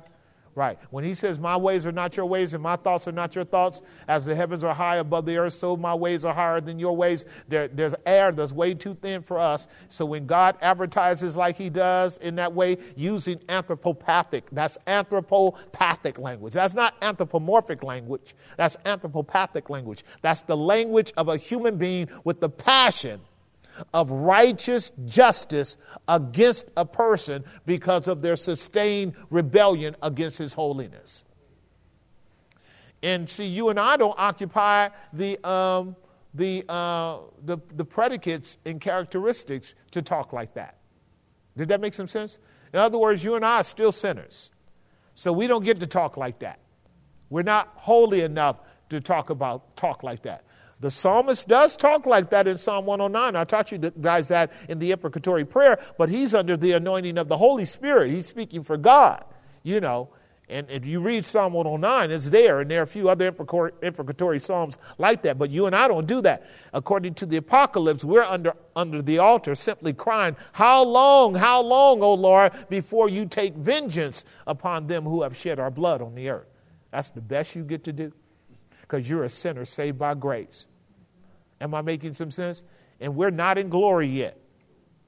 So we could actually mess up between now and then, and God can shut our mouth, and everything that we've said would have absolutely been disqualified because we have been proven to be a hypocrite. So the thing you and I want to be absolutely careful not to be a partaker of is some indignant self-righteousness as if we're pure and clean as the wind-driven snow. We are not. We need to be very careful to simply say, as it is written, I will have vengeance, saith the Lord, vengeance is mine. That makes sense. That makes sense. Who else has the mic so we can get out of here? Okay, go on, Brother Rice. Based on some of the questions that you asked last Tuesday. Yes. And the sister addressed, can it happen here? And, when I started to think about it, it's been happening here for quite some time. I can't remember if it was during the Reagan administration or prior to the conversation about the New World Order. It was the Reagan administration, And then it was vocalized expressly by George H. Bush Sr. Okay.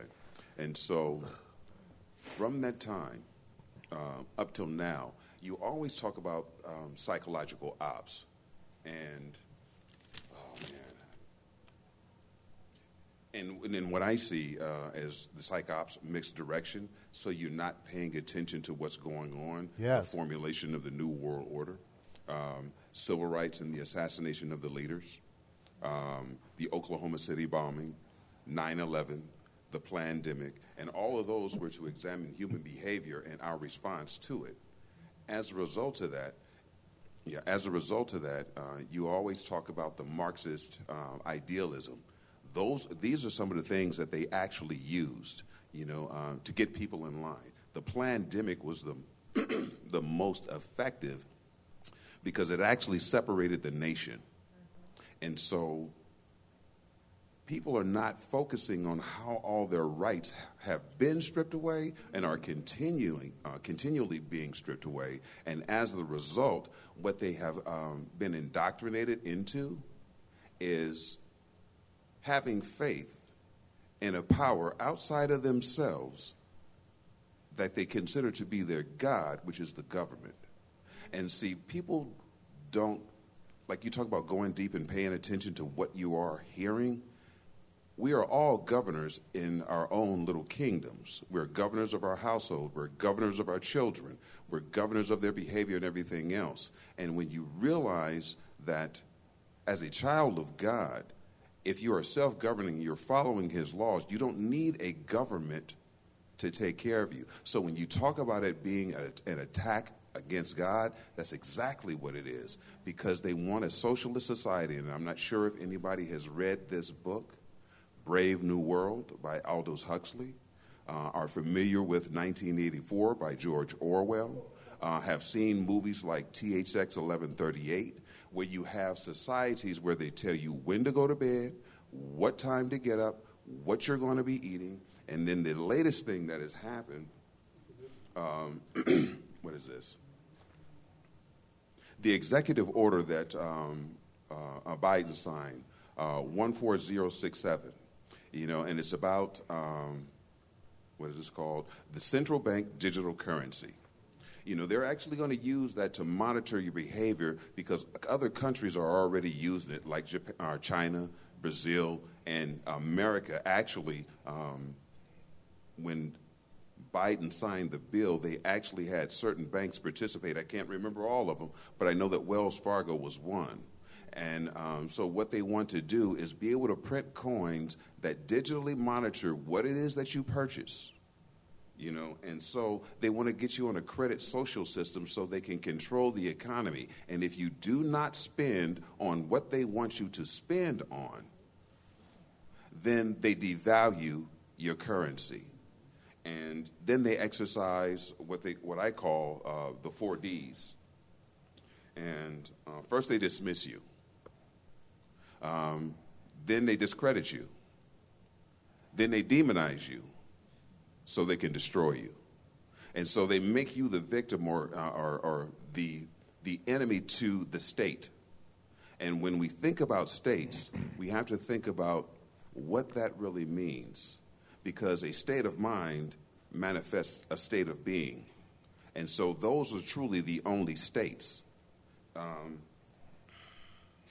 What else is there? As far as preparedness, somewhat I am. The whole Jim Rickards thing, he has this thing called, what is it called? Asset emancipation. When I find more information out about it, I'll be willing to share it because that's what it's about. Until you do, we aren't having that conversation. No, I'm not getting into it. That's why I said when I get more information, I will But you're share on the mic now. Okay. Thousands of people are listening to you. Okay. Forgive me. Mm-hmm. All your points were very good, and that's enough for this audience. Yes. And most people that are doing their homework are on point with you. Obviously, in many ways, the preparation is a complex conversation to be had, going forward, depending upon, your own personal resources, your own personal habits, your own personal capacities. There are a lot of people who won't have anything they can do. But that's because the system is already, largely set up. It's 80% set up as it is now. And what I really mean by that is we are in fifth generation warfare, and that is a DOD document that has to do with psychological warfare, and you get your targets controlled mentally and psychologically, and then you don't have to do all kinds of hard work that require collateral damage and attrition rates that are intolerable. That is Aldous Huxley. That is Brave New World. That is 1984. It is Marxism. It is totalitarianism. It is Stalin. It is Hitler. It is Mussolini. It is New World Order. It is all of the oligarchs who understand how that system works. It is about control. And it's not new. And, we're having a conversation that the elites have always had under different terms and different names. This is not new. All you have to do is look at the stock market, and you will understand in terms of corporatocracy who actually is running the banking industry in terms of how the monies work. Everything that Brother Rice has shared with you, Clarence, I've already told you guys over and over and over again. We've got a sister back there that needs the mic. I'll let her have the last word. I've already talked to you guys about it. I feel like I do my public service announcements every Monday as the opportunity renders it, so that at least we're informed if we want to be. There will be, by God's grace, people who will do the right thing throughout all of the stages. But what we can probably be sure of is that we are going to come under severe levels of control that are equivalent to the balloon test with COVID and even more. You can almost be sure of that because that's just the trajectory for our economics. Our economic situation is so unstable that it's going to lead to that. But what will predicate that or precede that is another emergency, and it will probably be a global war. This is what we're trending into, a world war. We're trending into that. It's so obvious to most of us, and it's not accidental, okay? So if the powers that be have their way, there will be definitely an aborting of any legitimate presidential race and therefore election. And the people won't have anything to say about it, and we will be locked into a stalemate under martial law, and that could go in perpetuity. Because there's all kind of reasons why Mr. Trump cannot get back in. There's all kind of reasons because he actually knows what to do. And if he were to get back in for some unforeseeable reason, he will do it because it's already in play. He just got stopped before he could actually implement it because it was the proverbial drain the swamp, and processes were already taking place. And that's the only way you correct corruption. You got to cure it. You got to cure it. And they're not going for it because they do want a global world governance that they feel is the utopia, and it's the dystopian nightmare of slavery and control. And we need to know that. We need to know that, and without it being understood as inevitable or immutable, as I told you, never do that. It is prophetically estimated. The 10 horns will collaborate with the beast to make war with the Lamb and with those that are with him. And that war will be on. Okay, you just have to know that that's what Christ is saying. We're not going out of here peacefully. We have cycles, we have pregnancies, we have births of new eras, and we just happen to be part of it. I've been seeing this ever since I was converted. When God opened my eyes, he opened my eyes during the Cold War. I was 19 years old. 18 or 19, I can't remember now, probably 18. But during the Cold War, he opened my eyes, and it was at that time when the apostate American church was all up in hooplas with 1984 and late Great Planet Earth and Left Behind, all of that BS. I cut my teeth on eschatology. This is why I challenge people on eschatological frameworks even now, because a lot of that was just bought, made, and sold in America, and then marshaled around the world to make a ton of money to give people an escapist ideology that doesn't correspond with Scripture. Okay, just want you to know that. And we're back at it again. So you're going to be hearing prophecy buffs all online talking about, dates and all that, because, as W.C. Fields says, a sucker is born every second. And the Christian church is as much a sucker as anybody else, because we don't want to read our Bibles and be serious about them. We're going to close with Leah. I worked for this elderly. I'm making a comment. I worked for this elderly man a few years ago, and his saying was, it's a French word, and it's "c'est la guerre," which it means it's the war. Yeah. And he was saying because everything goes during the war, and after this Hamas attack, I decided to just think it's the war. Every crazy thing that's going on, c'est la guerre, it's the war. Yep. So I'm purposely, even my friends kind of get tired of me because I'm seeing things. I'm thankful for you because you taught me the gospel all these years, and then with Marxism, so I'm seeing things through those two prisms. But with regards to the world, I'm seeing everything through Marxism. And today, I took part in a grief, like something as basic as a grief counselling session, because somebody recently passed away, and they told us to all get together and take part in this grief counselling session, which the hospice arranged for a counsellor for everybody to get together and grieve. And to me, that was Marxism.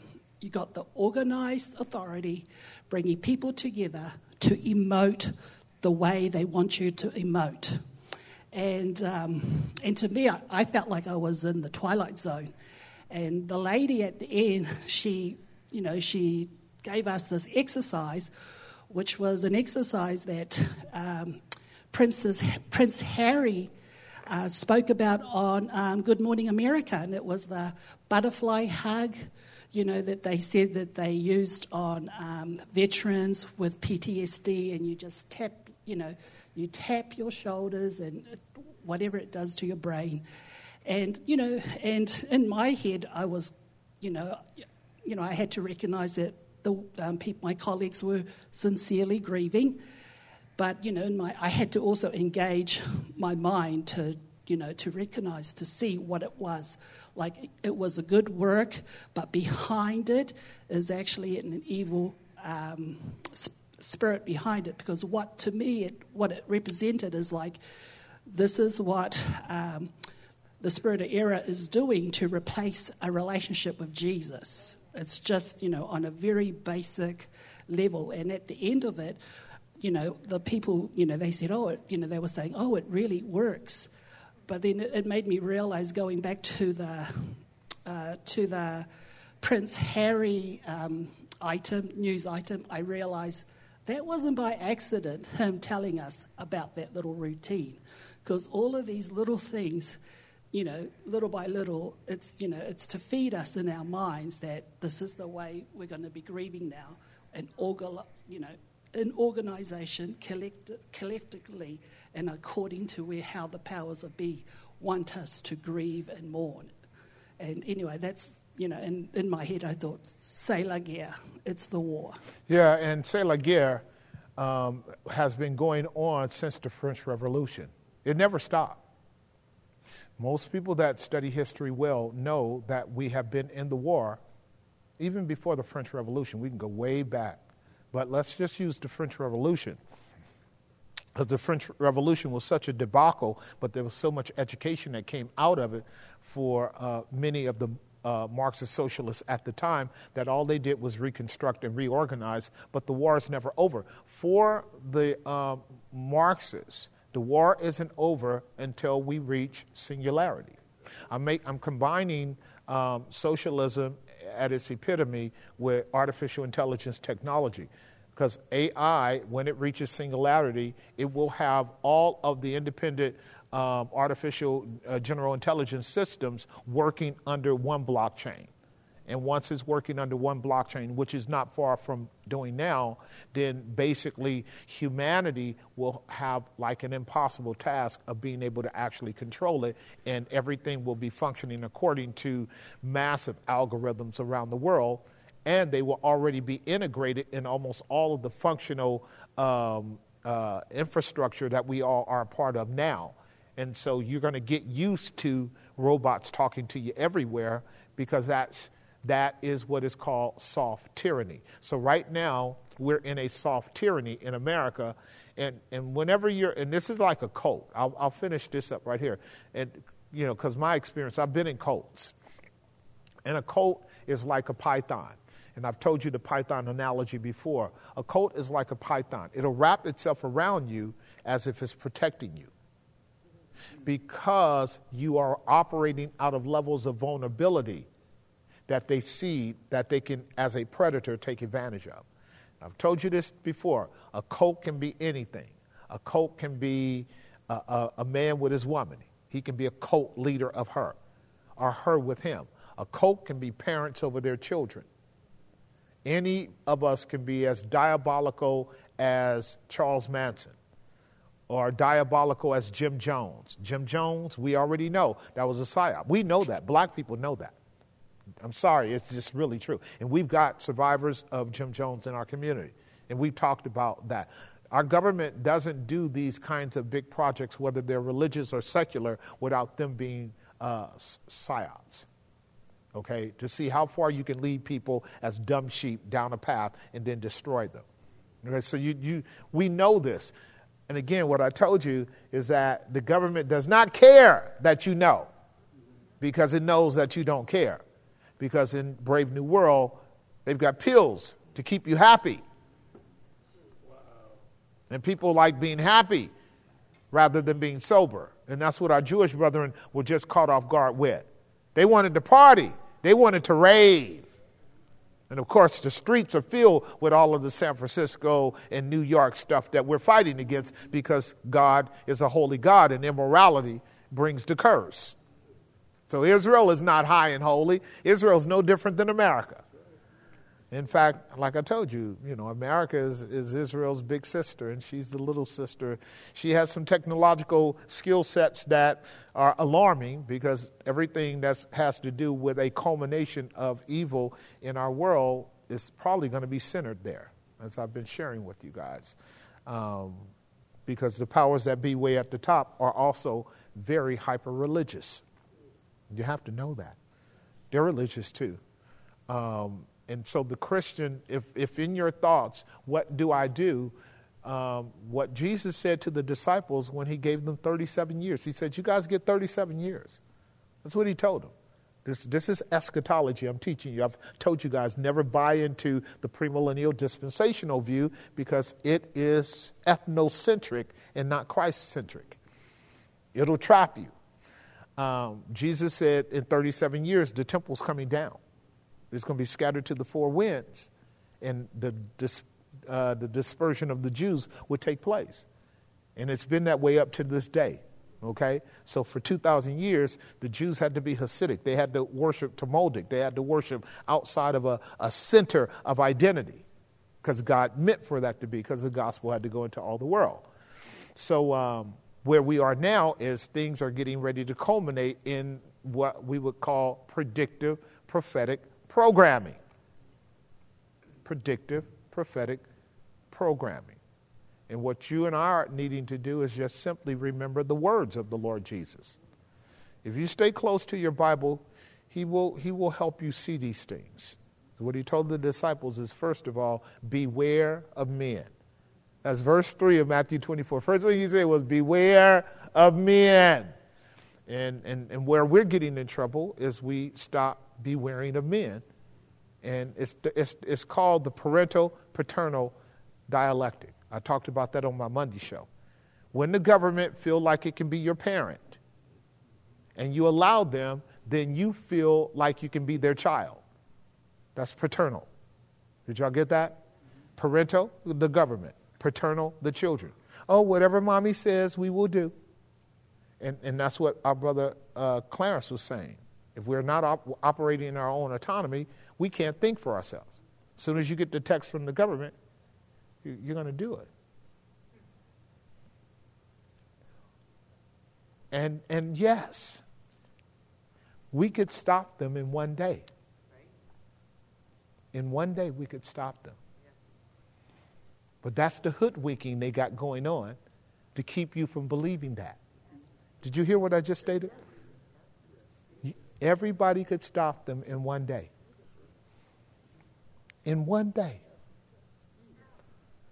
But that's why the Wizard of Oz is constantly sprinkling dust in your eyes. It's called a strong delusion that we should believe a lie because we didn't have a love for the truth that we might be saved. So I'm just letting you know, we could stop them in one day.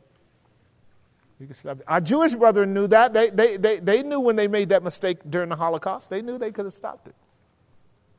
They sat there and went through all of this psychological discombobulation too. They got the warning like we're getting the warning. God always warns us.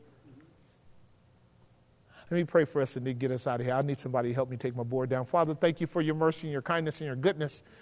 You're in control. We would ask you to just keep us from going to sleep. Help us to be wary of what's going on and thoughtful about how to address it.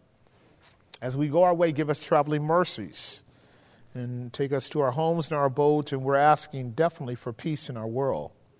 We certainly are. And we'll do what you've called us to do by your grace. This we're praying again for every family here represented. We're praying for our country, our leaders. We're praying for Israel for sure. We're praying for Palestine. No doubt about it.